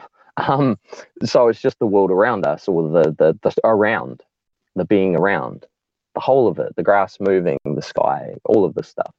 And the interesting thing is, like, it works on so many levels, because Islam is of a feminine persuasion, let's say, or a feminine dark arts tradition, or a slightly, anyway, the last card I talked about last year was 2, the High Priestess. So I would say, because of the moon, the representation of the moon, predating Christianity came along, the sun. Right. These older ones were more about the moon and that energy. So it's not about one being better or worse. It's just about, like, the schism between the two, and the unnecessary schism between the two, in my way of looking at things. Which is funny, because you said about the Masons. Interesting bunch. My granddaddy was a Mason. Yeah, and the Muslims. It's funny, they're both M's as well. But yeah, it's an unnecessary schism of what one's better or what one's worse. It's like left hand or right hand. What one's better, what one's worse. Should we chop one off and only use one? Well, no. Like, we've got both to utilize to our advantages to creation, and we are just conditioned in this way. Like the red right hand of God is the hand of judgment, or the pillar of mercy, severity. What one's better, what one's worse? No, they both work in harmony and create a central pillar of channel of moderation, which is the great work. The alchemy, the art, is figuring out that balance within self and within our world. And that's what this era or this decade, we're going to talk about decade now, is about. And we're approaching the third year of the decade, the transition from the 2 to the 3, because the first one's the 2020, 2021, 2022. And it is all very much about the two's energies of left, right. And this is going to be a big theme for however long it lasts. But it is really fascinating. The right has got the one-upmanship at the moment because the one has jumped onto the right for this year, and it's only going to double next year, and the left has gone back to the 0. And just thinking about it, what's more powerful, most people would go 2 is more powerful. 22 is better than 20, but like understanding 0 is amazing. If you've done that work on the left, understood that 0, fantastic, you're sweet. This dynamic doesn't upset you too much. It's like, cool, now it's time to transfer a little bit of power to the right and exercise that. Those that are unfamiliar with doing this process, just that little slight adjustment can lead to some pretty interesting full-on situations. And those that are stuck on the left in whatever facet or framing way you want to think about the left, they're going to look at the right and go, "Why the fuck? How did they fucking get to do that? I'm stuck here with nothing." It's all just matters of perspective to me, and awarenesses and understanding, and approaching life in a way that gives each individual, however they need to do it and frame it, empowerment in themselves to work through whatever times we're in and work through whatever being they're in. And again, I'll take it back to that subset of stuff we're given, and then the choices we make is the next half of that. And I do see exactly what you're talking about with that whole history, and that's beautifully framed. The agenda of 9/11. And you think about the symbolism of it, 9 is the end. 9 is the end of the base 10 counting system. And 11 is 2 pillars, and the middle invisible pillar, or the space between them, is like, boom, we're knocking these pillars down to just like do whatever we want. And that just shows a complete lack of understanding and respect for the spiritualness in all traditions, that we're just going to smash these pillars down so we can do what we want. And it seems counterintuitive. We're going to smash them down so we can build whatever monuments and secret clubs and power plays we wish to do. Would you not look at that as a king kill in a minute? Would you not look at that as a king kill, kind of echoing in a sense? It's like we're going to smash this down. They built their own straw king and lit it on fire. It's not so fancy. That was not a real fight, I think. No, I mean, who is the king? And it's hilarious. And if you get too caught up in this concept of king, it's like, well, the Masons have traditionally been a masculine dominant society, but even in New Zealand, the Prime Minister, Jacinda Ardern, it's like, we've got to modernize, we've got to put a pretty face, we've got to appeal to broader sections of society. It's like black people are in these clubs now, women are in these clubs now. Like, it's got a lot more inclusive, and it's almost like the old guard of white people have been somewhat kicked out, or at least on the surface level. They might still be behind the scenes doing this stuff, but it's like we're just putting different faces on it to keep running the same agendas, and it is quite hilarious. And this is what happens with groups and clubs, is that they evolve, they devolve, they fracture, they splinter, they reinvent, but they keep going off a lineage, and they change names and morph. So it's like, the Masons came from somewhere, from the Templars, from this, from that, and they'll just keep reinventing and drawing in new blood and new energies. And these beings are just being used. Majority of them are just being used and puppeted, because that's what kind of happens. And most of them, potentially, even without their awareness that they are being used, they go in with good intentions or whatever, or naivety, and then become compromised and manipulated, whether by money, whether by Epstein-style tricks of compromising footages, etc. We will destroy whatever's most precious to you. You do what we want. And it doesn't matter. I mean, on the other side, you've got Islam, and you've got, you can't control a being that says, I am going to blow myself up, take my own life, destroy something that is sacred to you, and I am trusting in my God to do that. That's a powerful power. That's an amazingly powerful power. How do you fight that? It's insanely a power to sacrifice one's own life for what you love or believe. Yeah, is an amazing power. I mean, I'm not sure And where the what?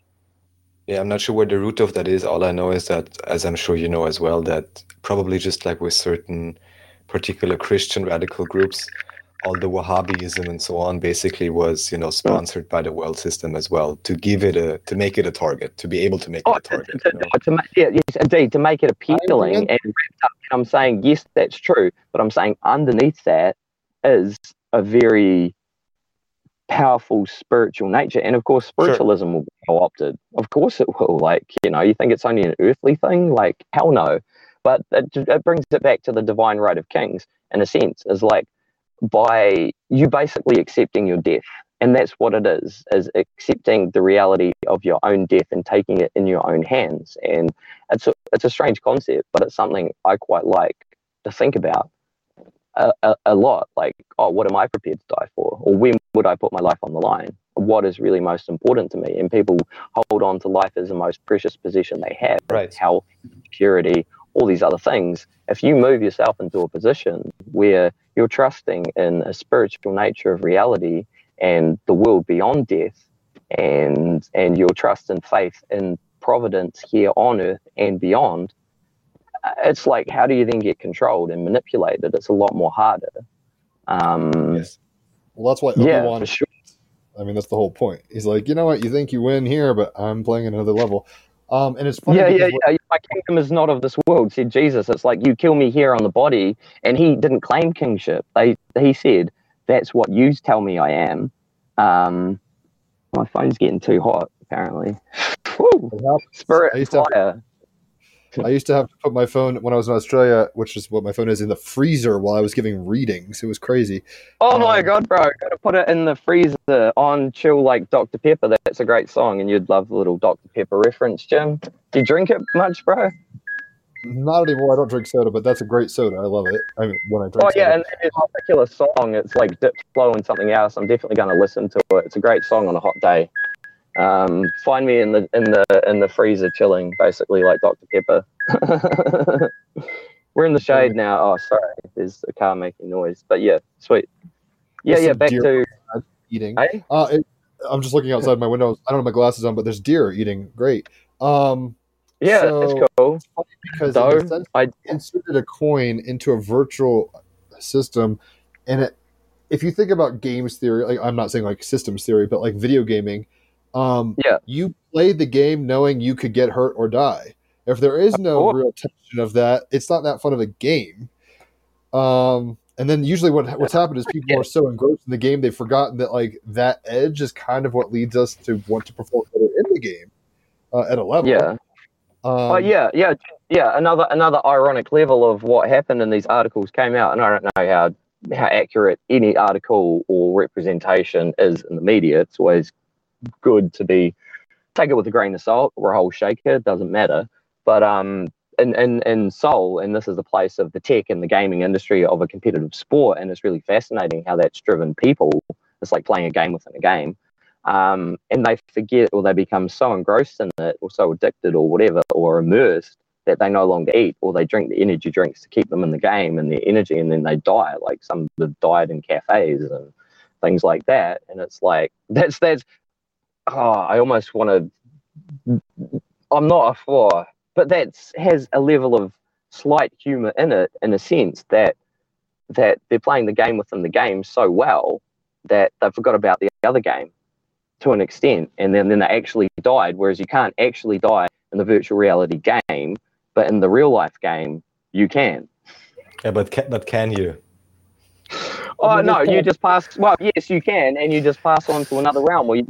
So even here, you can't actually die. So I mean, Well, you can't. I mean, do you know how you die? Is you actually be forgotten about. That's how you actually die. If you're forgotten down here as a soul, whoever incarnated, and you're blanked out and you're wiped out and erased, is that not a death? Is that not an actual death? Of memory. If no one thinks about you, it's what Nabokov said, the writer of Lolita, Pale Fire, and amazing books, amazing mind as well. He said, if you fail to think about me, I cease to exist. Those were his words about But that. I'm not even sure if that's true, because if we understand that this understanding of time still is linear, and time is actually not linear. Yeah, of course. Just saying, just saying, you know. So just to throw in a wrench also here. Yes. Oh yeah, bro, chuck in some wrenches, man. If you see cogs spinning and you're just like, I don't quite agree with that, smash that wrench in there, bro. That's great. We need people to do that, so we don't get ingrained in, oh, this is the only way and this is complete knowledge. It's like, that's just a machine functioning. Although it seems how would I put it? Like what you're talking about, solar and lunar cults and kind of this Zoroastrian kind of aspect. Oh yeah, that Persian thing. Now, to put it into clarity, I was brought up in the Baha'i faith, which is of that Persian mystic Sufistic tradition. Now, isn't it also like a super hybrid faith? Do you want to briefly explain it? Because that's quite a special one, I think. Oh, it's a beautiful one, and I keep getting led to talk about it and reminded of it because I actually lived as a kid in their meeting house center, and we had feasts there. Like, I was well immersed in it, like in my living environment and other things. And yeah, it's the whole the prophet is just the ninth manifestation. You said hybridized, and yeah, that's perfectly okay to say. Their symbol was, one of them was the 9-pointed star. Each of those points was a divine manifestation of God. So, you know, Zoroaster, Muhammad, Jesus, Buddha, Krishna. I was going to say John Smith, but I was like, that might be a little bit tongue-in-cheek. Anyway, we'll go Jesus. But hey, John Smith was he was the Mormon dude. But, you know, there's schisms even within that. And if you think about a tree, if there's a branch, there's going to be twigs off that branch. So to say John Smith is less actually of a divine lineage than, let's say, Jesus is like, well, they're just branches off a tree in ways. But yeah, it's very much of that, the faith I was brought up in. And the interesting thing is, it's like you think about those two triangles of feminine, masculine, or the macabre, the light body, you add another triangle on top. That's like a whole nother fucking thing happening there. It's not just, that's almost like the third pillar. It's like you've got the gender balance, you've got the left-right balance, and boom, now you've got a third component. 1 + 1 = 3, or like brings in the third thing. And so it's a really beautiful faith. But again, with any other faith, there's issues with how it then becomes embodied in the governmental and the human structure, and how it is potentially drifted away from the heart and the truth in it, like all religions. Yeah, like entropy and I mean, this is like information loss is the issue. We live in an information age, so it's like they're static on the wire. That's cults, basically. Subsect. They don't hear, you know, the full message, and they run off. Actually, a really good video game that shows that is Zero Dawn Horizon. I think it's called Horizon Zero Dawn. Whoa. It's a very post-apocalyptic thing where basically I mean, spoiler. It's far in the future. Humanity knew it was going through ecological whatever crisis that we're being told is the situation now. They created AI systems that would pump out clones to populate the world and robot animals to regulate systems and stuff. It's really, really good. But basically, which is so hilarious because you've seen the actual real or not real articles about, you know, oh, we've got drone bees now, and you know, this, and we won't need nature to do its thing. We'll just do it all by machines. And the funny thing is, you can just take a few photos, write an article, convince people that this is reality when it doesn't actually exist. I mean, that's hilarious, and it has people, these meme posts coming out a while ago, like, oh, just drones, they're watching us. It's like the subterfuge level. And the funny thing is, this is what Orwell said in ways, or this is what sort of came out. The new war will not be a war fought in the physical, it will be fought with information and perception of reality. And that's basically what's kind of happening. And what would you rather trust? A fucking filtered system version, or go out there into the world with your own amazing wetware of biology of your system and sense the world, smell flowers, fucking feel the breeze on your skin. And like that, to me, is the approach. So a part of it is, if there is a reset, or if there is you've got all these great toys and technologies and privileges, and that gets all pulled away, it's like, well, what's that going to do? Just throw us back into our tools we already had. We already have like the internet in psychic ways. We already have these things. It's just technology is an enhancement or another access channel to get these things. And it's almost like have we shown the responsibility to use it wisely? That's another valid question. It's like the atomic bomb. Given But what you just said, how many years did we live in fear of that particular technology and eras where that's all the dominance was, of the fear that was our potentiality and fate of existence? That's a shit way to live in such fear. I mean, it's an interesting way to live. Even here, just But, briefly, because you make the correlation, from what I understand, the idea or the specter of an all-out atomic war, for whatever reason, whether it's actual, UFOs turning off the silos or whatever other control type structure or mediating structure. They've come down and intervene when we've got close, and it's like beings get spiritual fucking messengers sent that have saved future things from happening.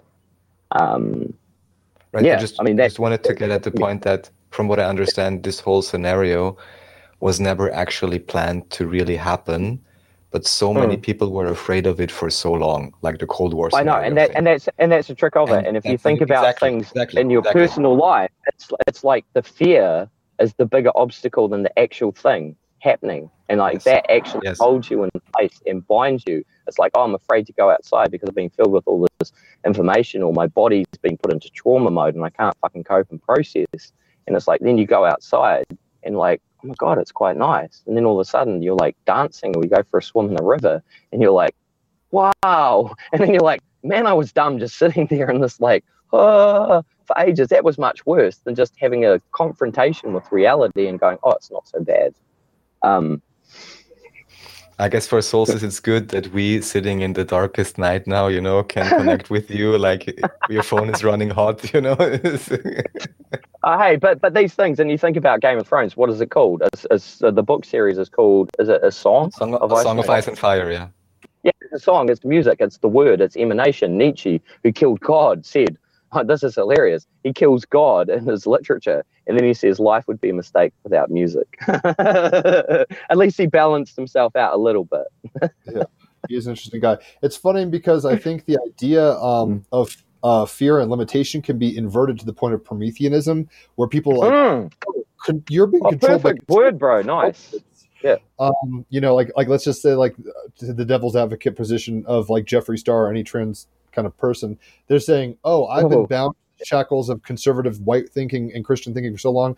I am actually stepping out of fear, and now I'm going to experiment with my life. It's weird how this works. Because anything that's done will eventually backfire, and it's like the thing is like the myth of Satan or the myth of the devil. And I told this story to someone yesterday, I think it was.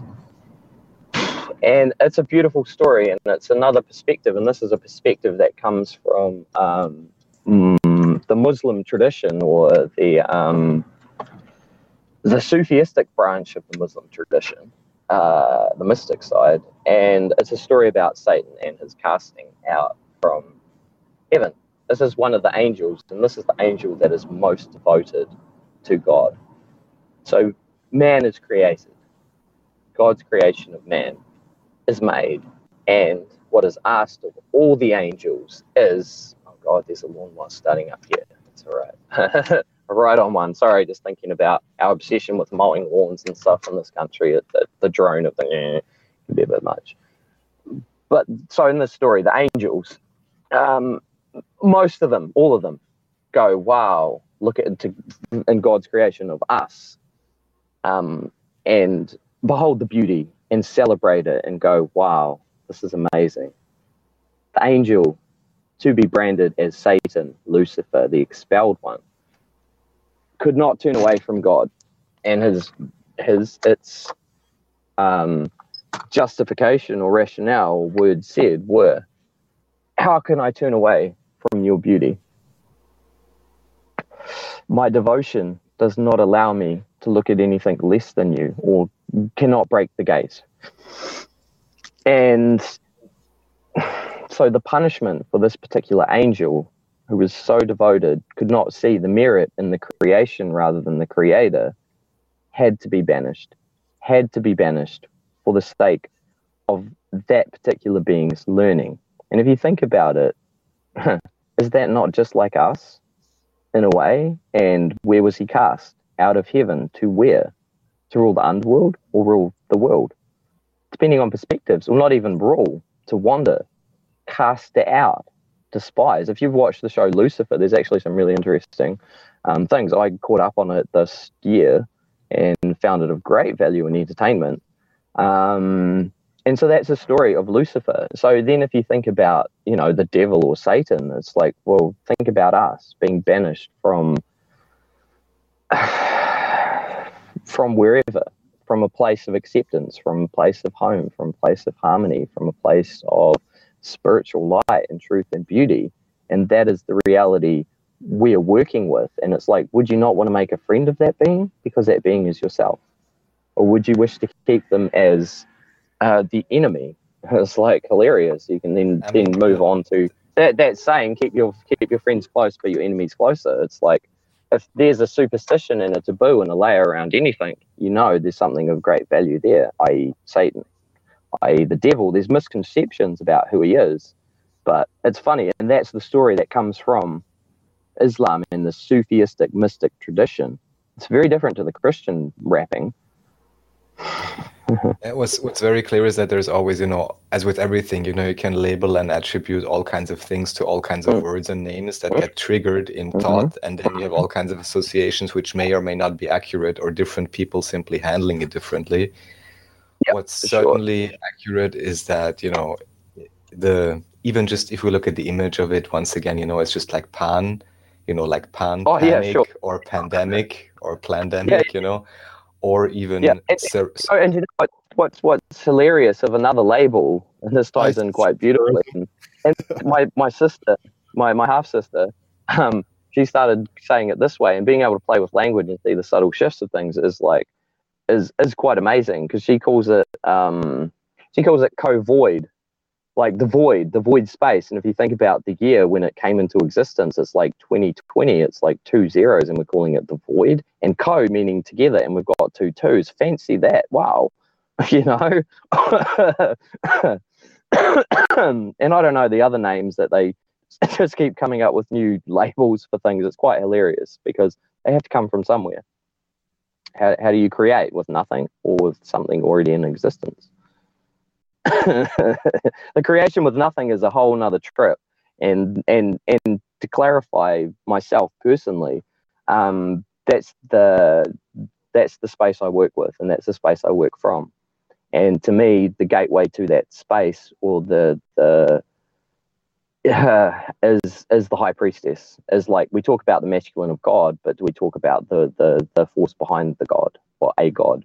Monotheism is like, well, who birthed the one? The zero obviously birthed the one. If you want to follow logical procession, and that's where I work with. That's it. That's nothing and everything.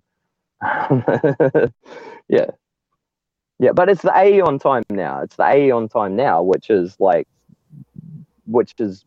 unfolding, which is XX, which is about gifts, right? X is Gabo, the rune gift. And just to connect with the whole devil archetype, because also you have, of course, Cernunnos, and you never know what modern version of religion is labeling whatever it doesn't like as devil blanket, Yeah, for sure. Always accusing each other of being devil worshippers or whatever, It's a bit of a mess in history, so. When you look into things enough, it's like it's quite hilarious. And one of the beautiful things of my background of being brought up in the Baha'i faith was that I was taught, and it's not even just. I'm like, where's that lawnmower going? I might have to drive again. I wasn't even taught religious tolerance. I was taught religious appreciation, and actually religious exploration of all the proper terms. Yeah. I mean, tolerance is just like, it's like I tolerate, something not even anything. It's like, we thought bad, so we have to tolerate it. Like, I'm tolerating my own bondage or my own suffering. It's like, well, religious tolerance is like just a bullshit term. To me, it is, and I'm calling bullshit on it. Totally is. That's what the media just spewed out on people, when everyone's like, yeah, really tolerance. It's like, if you see some bullshit, I'm actually going to be intolerant to your bullshit, and that's okay. it's like a pendulum reaction. I mean, when you have Hitlers, or in America, like we had some senator back in the 1800s or the Civil War, like beating someone to death with a cane. It's like the idea started off being like, let's just be less that way, and then it turned into political installation. You know what I mean? And now it's just like basically, everyone's tolerant of. It's not even tolerance. It creates a suspended separation. Just obedience and acceptance. Like preach the tolerance for everything, so you will accept your servitude and slavery. And if you want to go back to the rainbow agenda, we put it down for a while. It's like the rainbow agenda, Bruce Jenner, or not Bruce Jenner, is about, in my recollections and my piecing together of lots of different sources, is about the destruction, or the, let's say, the undue confusion and emasculation of male energy, or trying to transfer it in this power grab, which is not right. That's the way I see it. I was with a being who ran women's retreat things, and it amused me. And it got me to through awareness of her and being around that scene and even seeing it and hearing about it, I soon recognized that in these women's retreats, what was being taught was a unhealthy masculinization of women. Hence, it's happening on the other side, an unhealthy emasculation of masculine energy. And I'm saying unhealthy. I'm saying there's healthy ways to do this and accept our spiritual natures and work with both sides. But if there's a healthy way, there's going to be an unhealthy way. And that's what I'm seeing a lot of this is, hence the leading to a lot of confusion in beings. It's like almost everyone's bisexual now, or curious, or doesn't have an answer to what they're into, and will try anything and not be sure, and so confused. I'm like, this is intentional. It's like out of nowhere, all of a sudden we've got children's presenters on TV talking about like being transgender and their genitals and stuff, whereas talking about heterosexual sex openly and being a man and a woman is shunned from being seen in broad daylight. I'm like, isn't that a bit fucked up and weird? This insanity should be apparent to everyone, but yeah. But anyway, but when you're in the grips of it, you can't see it. Like when you're in the grips of it, or you're so drained by all these other stimuli and stimulations, which are forcibly fucking made to drain you just to keep you under the spell. And just so I don't forget, and then Jim, just to make sure you're aware that, Caitlyn Jenner or whatever actually has the same name and is related to Edward Jenner with the whole vaccine stuff. So even here you have the same family, just pushing the agenda according to the timeline. But Jim, you wanted to say something. But the funny thing is, you're born into a family. It's like they will come to you at a certain point and say, this is your role. You have to step up. Of course, yeah. And that will cost you your dick, and it's like, oh my god, if exactly. Like, I mean, what the fuck, yeah. Sorry, peeps, but actually, like, hey, if it's a detachable one and it just comes off, great. But if it's gone forever, I'll keep mine. I'm quite happy with it. It's it's big dick energy. I'll use it if I need in life because it's fucking a gift. Okay, simple. But yeah, Jim. I mean, the polarity, there's two towers. I think in a weird way, it's not surprising, probably near a pole shift, if it's forced or actual, I don't know. But those poles... that's the polarity of it. But it has happened geographically in the past. The North Star, the Crux constellation is known here now as the Southern Cross. It's documented in literature of notable and reputable sources that was in the position of the Northern Hemisphere. And it's funny why people are moving to the south. You said, and shit's happening in Antarctica, and New Zealand people are anchoring in the southern hemisphere now. And what happened last year on Boxing Day in New Zealand, or Christmas night, Boxing Day, it snowed. And it's like the hilarity of people who go, we're in the southern hemisphere, it's summer, and people put up all these frosty fucking decals and things, and dude in this massive suit, and like, if you live that lifestyle, how many people would die of heat stroke, like in the southern hemisphere at Christmas? That'd be a good way to get, anyway, won't go down that track and cull some people. But the thing is, like, yeah, it can flip. We can become the new north, you can become the south, because it's all just a matter of perspective, is it not? Well, it seems like the geomagnetic... Flip the map upside down and you've got a whole different perspective. Where's your starting point? Where's your anchoring point to draw anything in a what is what? is a interesting question, but yeah. Kind of what it is. I mean, I don't want to get Christian about it, but it seems like there's a unified higher point, and then there's polarity on earth of man and woman, because I think we all agree God is beyond gender in some weird way. So there's this higher point of unity, and then there's this bifurcation, and now there's this attempt to unify in what I was saying about the towers is like the two towers got knocked down, and now I guess there's like a light beam or something that shows where they were, which isn't even real, right? So it's like it's like there's a false unification. Oh, it's so obvious, bro. Oh, that's beautiful. Is that what they put in the place of the twin towers? The twins, right? Cain and Abel, the twins on the Lovers card. It's such a Gemini card. It's so great you brought it up, Jim. So what have they got? A holographic light beam where there used to be two. Right. It's an illusion. I mean, it's beautiful. And light true. Lucifer, there but you know what it does? It alludes to the truth. The funniest thing, and I tell this to people, a lie will still tell you the truth because it implies there is a truth. There can't be a lie without a truth to start with. So it still implies it. It's like the term led. I've been led. It's like, what are our lights now that we've switched to LED? It's like that's artificial light. And so we've got this holographic beam.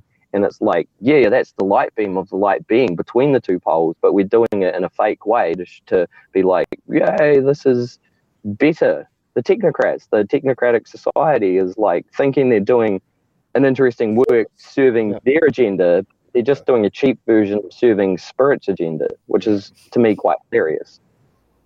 Yeah, well, I guess what I was saying is I'm not really surprised these politics are happening, because it seems that the poles are shifting, so people are getting confused in terms of how they identify with that, and it might flip. I'm not saying men will become women and women will become men. It's not quite like that, but it seems like patriarchy's over, and we're kind of shifting somewhere else, and that's the communalist kind of.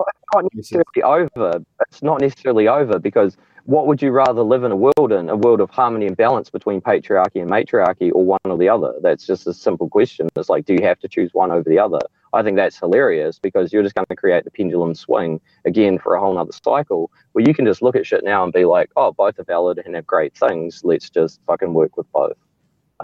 Seems simple to me, but anyway, we get caught in these schisms of divide, and it's the oldest, old tricks of the book is divide and conquer. And do we really want to choose that for ourselves, for our beings that we're birthing into the world, for the beings we're birthing in ourselves? And that's what Aeon is about recognition of both energies coming in, and that being holy, spiritual, divine. You don't need to demonize one to elevate another. You can recognize both as divine. And if you're creating with two divine channels, seems better to me than destroying one to say, no, this is the new one we have to work with. And I do get where that has a time and place to happen, of course, where things need to be shoved in another direction, because that's what Mr. Crowley did. But that was to highlight the hypocrisy of the Puritans and the holier than thous that were preaching, but behind the scenes not practicing at all. He said, "Cool bullshit." Star Wars. Embrace the element of nature, which is the beast, which is nature. Oh, humans are not animals. He was like, no, hold up, use. And so he chucked that in, and that's the third out of the creation. Is like, if we think we just want to be machine and human and somehow divine, yet we've cut ourselves off from the beastly nature of this physical reality. No, I'm just saying no. I'm like, no, I'm not going to do that. That seems silly to me. I don't want to eat Soylent Green and live in a VR world. I want to be out in the forest and eating mushrooms and swimming in lakes and rivers. Like, seems a better choice to me, but and we can have that, but we can also have the technology to enhance our reality and our world. But the question comes back to whatever's deciding these factors is, do we deserve it? Have we earned it? Or have we fucked up our chance again to have both? Not sure. I guess it is Capricorn season, devil card in the house for sure. So I know you said you want to talk 2 hours. In nature. Yeah. Well, there's an element in the sense of Freemasonry trying to dominate the natural world. So, let's create a safe little parlor so we can have our cigars. There's a beauty to that, but also like a fetishization and obsession with that, where you get Wally or Westworld if you go too far with this shit. So I know I've never seen the second series of Westworld. Like, the first was enough for me. I was like, wow, this is amazing, and everyone talks about the second, and I'm like, okay, I'm not sure, but it's about sometimes half is good. That podcast I did last year, I shared it with people, and so many people were like, I only listened to half, and I was like, sweet. Word. Yeah, I mean, it happens. non-commodity scripts. You only have half the script. You still do the best you can. So I guess you said about 2 hours you want to talk. We're hitting about that mark. I know you have work or something to do. Is there anything? Painting work. We can have a slow wrap up. I'm not in a huge rush. I mean, it's a nice hot day. I might be because my family. It's my mom's birthday, and she's coming home for dinner soon. Oh yeah. Nice. Happy birthday, Jim's mum. Yeah. Happy birthday. And the final thing I just like to mention. Jim, you want to say something? No, I was just laughing. She's born on the fucking Mayan apocalypse day or whatever, December 24th. Yeah. Oh, do you know what's funny? Just to chuck home some perspective in, a good friend of mine, Neville, his mother died this year. It was her birthday yesterday, which is equinox, and it's hilarious. Another friend, Leo, up in another part of the country. One's in the capital, one's in Christchurch. He posted something. His mother died on this day. It's like these certain beings choose to transition or incarnate or transition at interesting times. It's all very significant, like timing and dates and precision. We talked about this, but time markers are cool. I mean, so people are celebrating birth and death at the same time, and it's, to me, that is life. That poles of a spectrum, which is actually a circle, and like I love and celebrate and appreciate both parts of those equations. Is very much the lover's card is toroidal. You're on the southern hemisphere, we're in the northern. You're more left path. I'm a Christian. Put a label on there. I'm the only label I put on myself. That was only our first introduction, and I will clarify. I predominantly inversions, like if you hold it in a mirror and all these subtle tricks, but left implies right, blah blah blah. But I was brought up, or natural inclination and gifts of what I was given. This one hand is your print. Was very much of the left, which I learned and worked with. But the other hand you have is your destiny and your fate of what you can control and what you're given free will of allowances to do with. And that very much is the right. And I know I've been on the journey of not transition. Well, yes, transitioning, but also harmonizing within that realm. So yeah, just clarification. I'm kidding. I'm not playing out kings or anything. I'm doing the processes in myself as much as possible. It makes the most sense to me.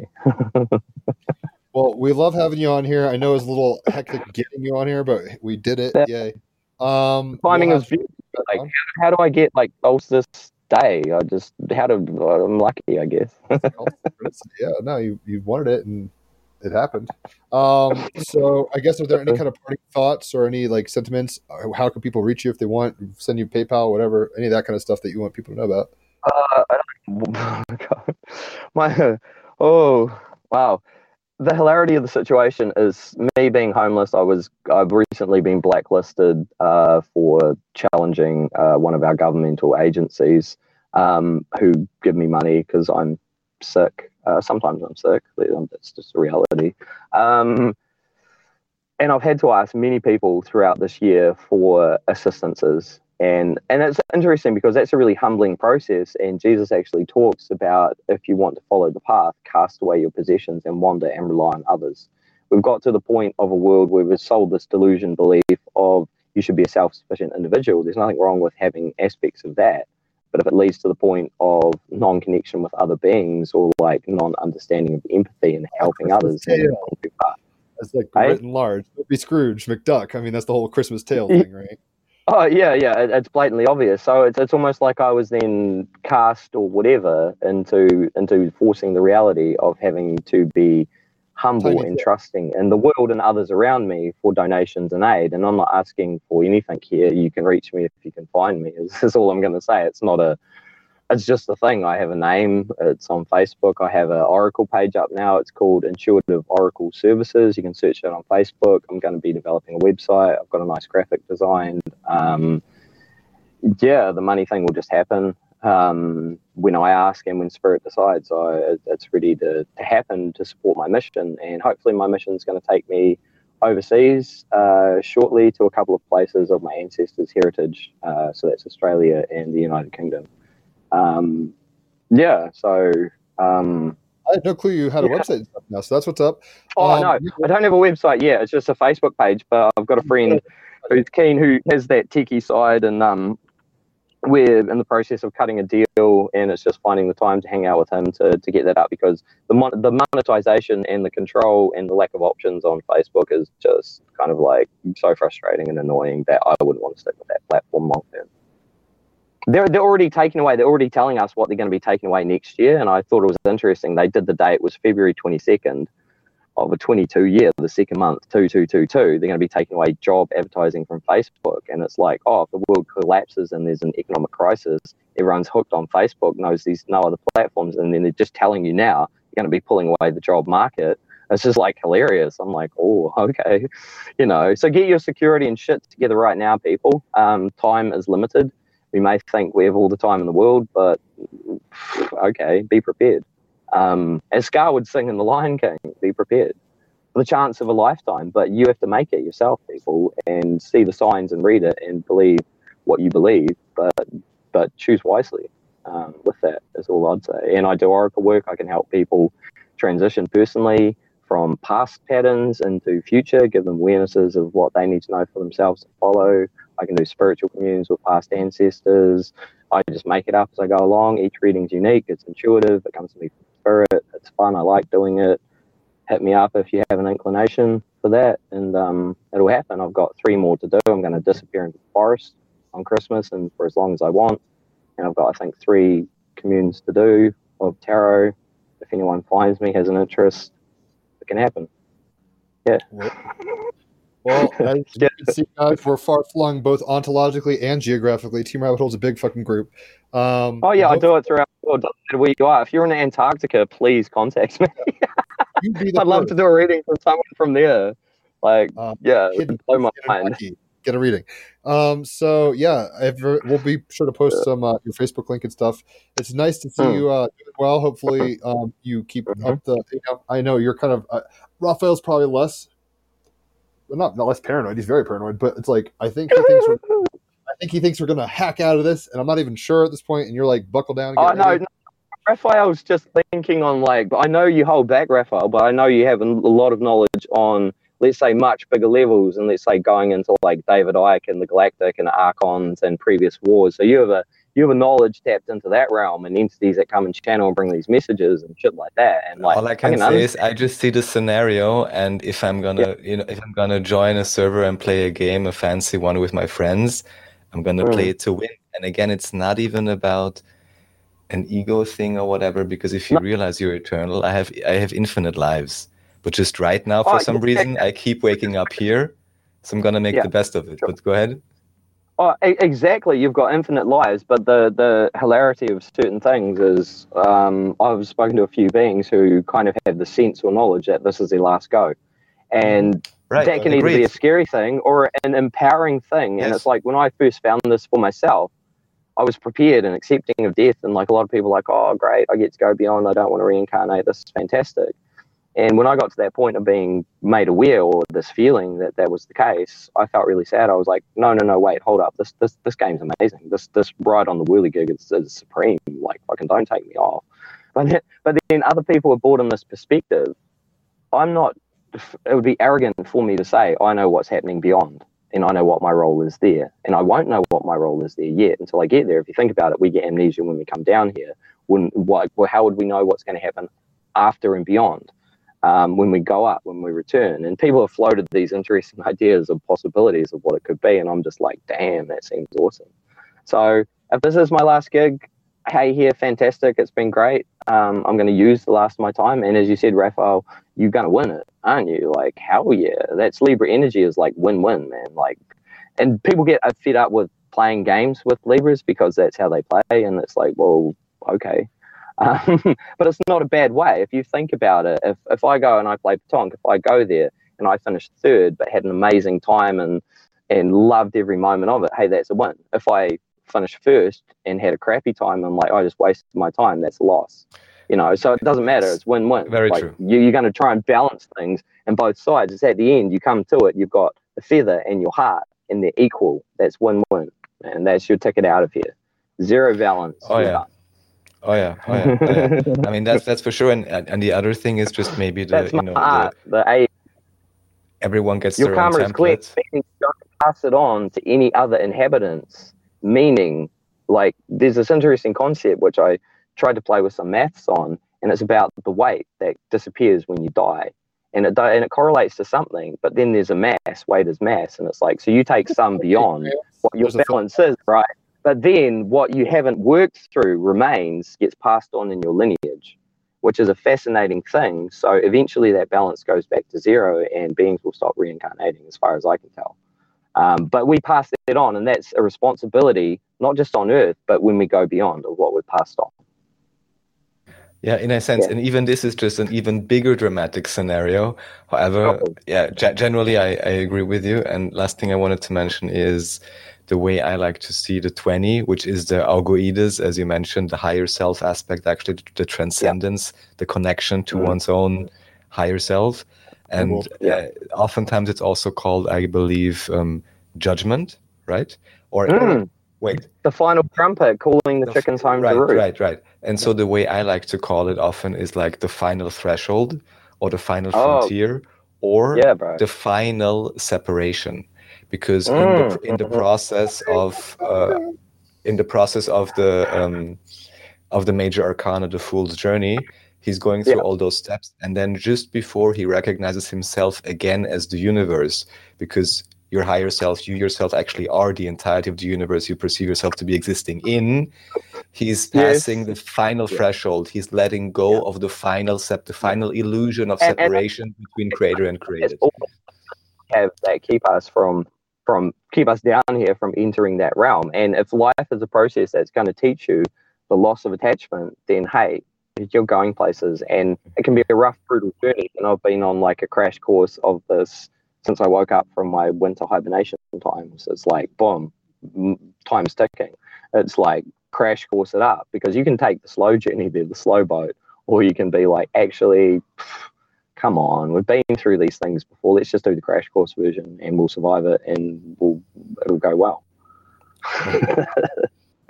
Loss of attachment is a wonderful thing.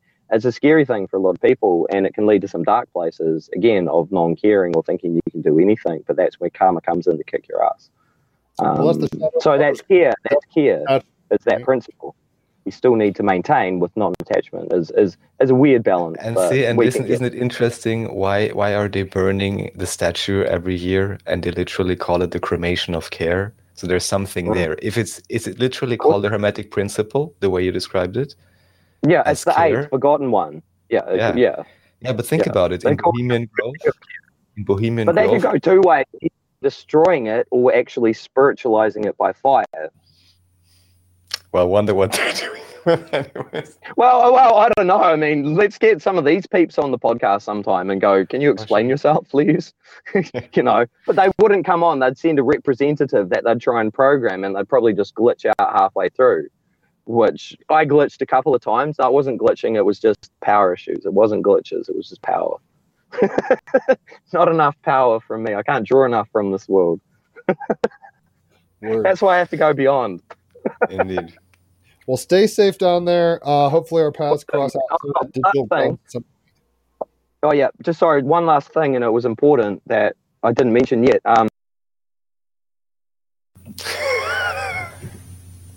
You're kidding, right? That's a good joke, of course. I mean, if you want, or we can call it. It's almost at 2 minutes. I was going to get all heady about that. We're still at 2:18, but I know it doesn't have to be exactly on point. Tell the archives that. Well, we'll just have 2-3 minutes, see if it comes back. If not, Jim, what is your Christmas message? Oh, Christmas? It doesn't even feel like Christmas. War is over if you want it. John Lennon, he said it best. It's like, that's Merry Christmas, have a good New Year. But like war, like you don't have to do in a sense, the duality of the Lover's card's real, but then two become one, and it's just this like infinite kind of, fractal of tantra or whatever that is. So yeah, war's over if you want it. Come to accept your enemy as your fucking self. Realize that you're not that great, but you're trying. You know what I mean? It's like, okay, cool. It's a very balanced place. It's a serious moment, I think. In the next few months, like he sounds a little more, like save up bullets and food and shit. And I'm more like, all right, well, I mean, I'm more with you. Where it's like, let's try to like vibe higher hopefully I'm not being naive. Yeah, I don't know. My Christmas message is that. Just John Lennon said it best. War's over. If you want it, it's a choice. Red pill, blue pill. Even the Matrix dropping, and now it's like you get to choose. And even I haven't seen it. I want to watch it, but it looks like it's the old film projected onto another one, so it's almost like multi-dimensionality being represented in the film. So check out the preview. I actually, when I was coming down on mushrooms, ironically tuned in to the live premiere on Facebook of that. So I was saying crazy shit and saying hashtag Team Rabbit Hole and all this shit. Jada dress. I'm like, oh my god, fashion is art. I get it, or whatever. Some interesting people, but yeah, no real message. I mean, okay, cool. Let's wrap it up here but you had one important thing to say, so we might get that 222 here nonetheless. Oh yeah, that would be fantastic. 1 freaking minute. It's drawing me now. Anyway, 1221. Catlin's where I'm at the moment. It's a ley line and it's a curved one of the flower of life. And we're talking about time. That's the same pattern. But where it runs through the part where I'm at, it connects directly with Ayers Rock in Australia, which they just made tapu, which means sacred, meaning they don't want people on it. And that's Indigenous people taking spiritual power back, saying, actually, we're putting a boundary, Saturn, a ring around this, saying, no, you're no longer welcome here because you've defiled the site.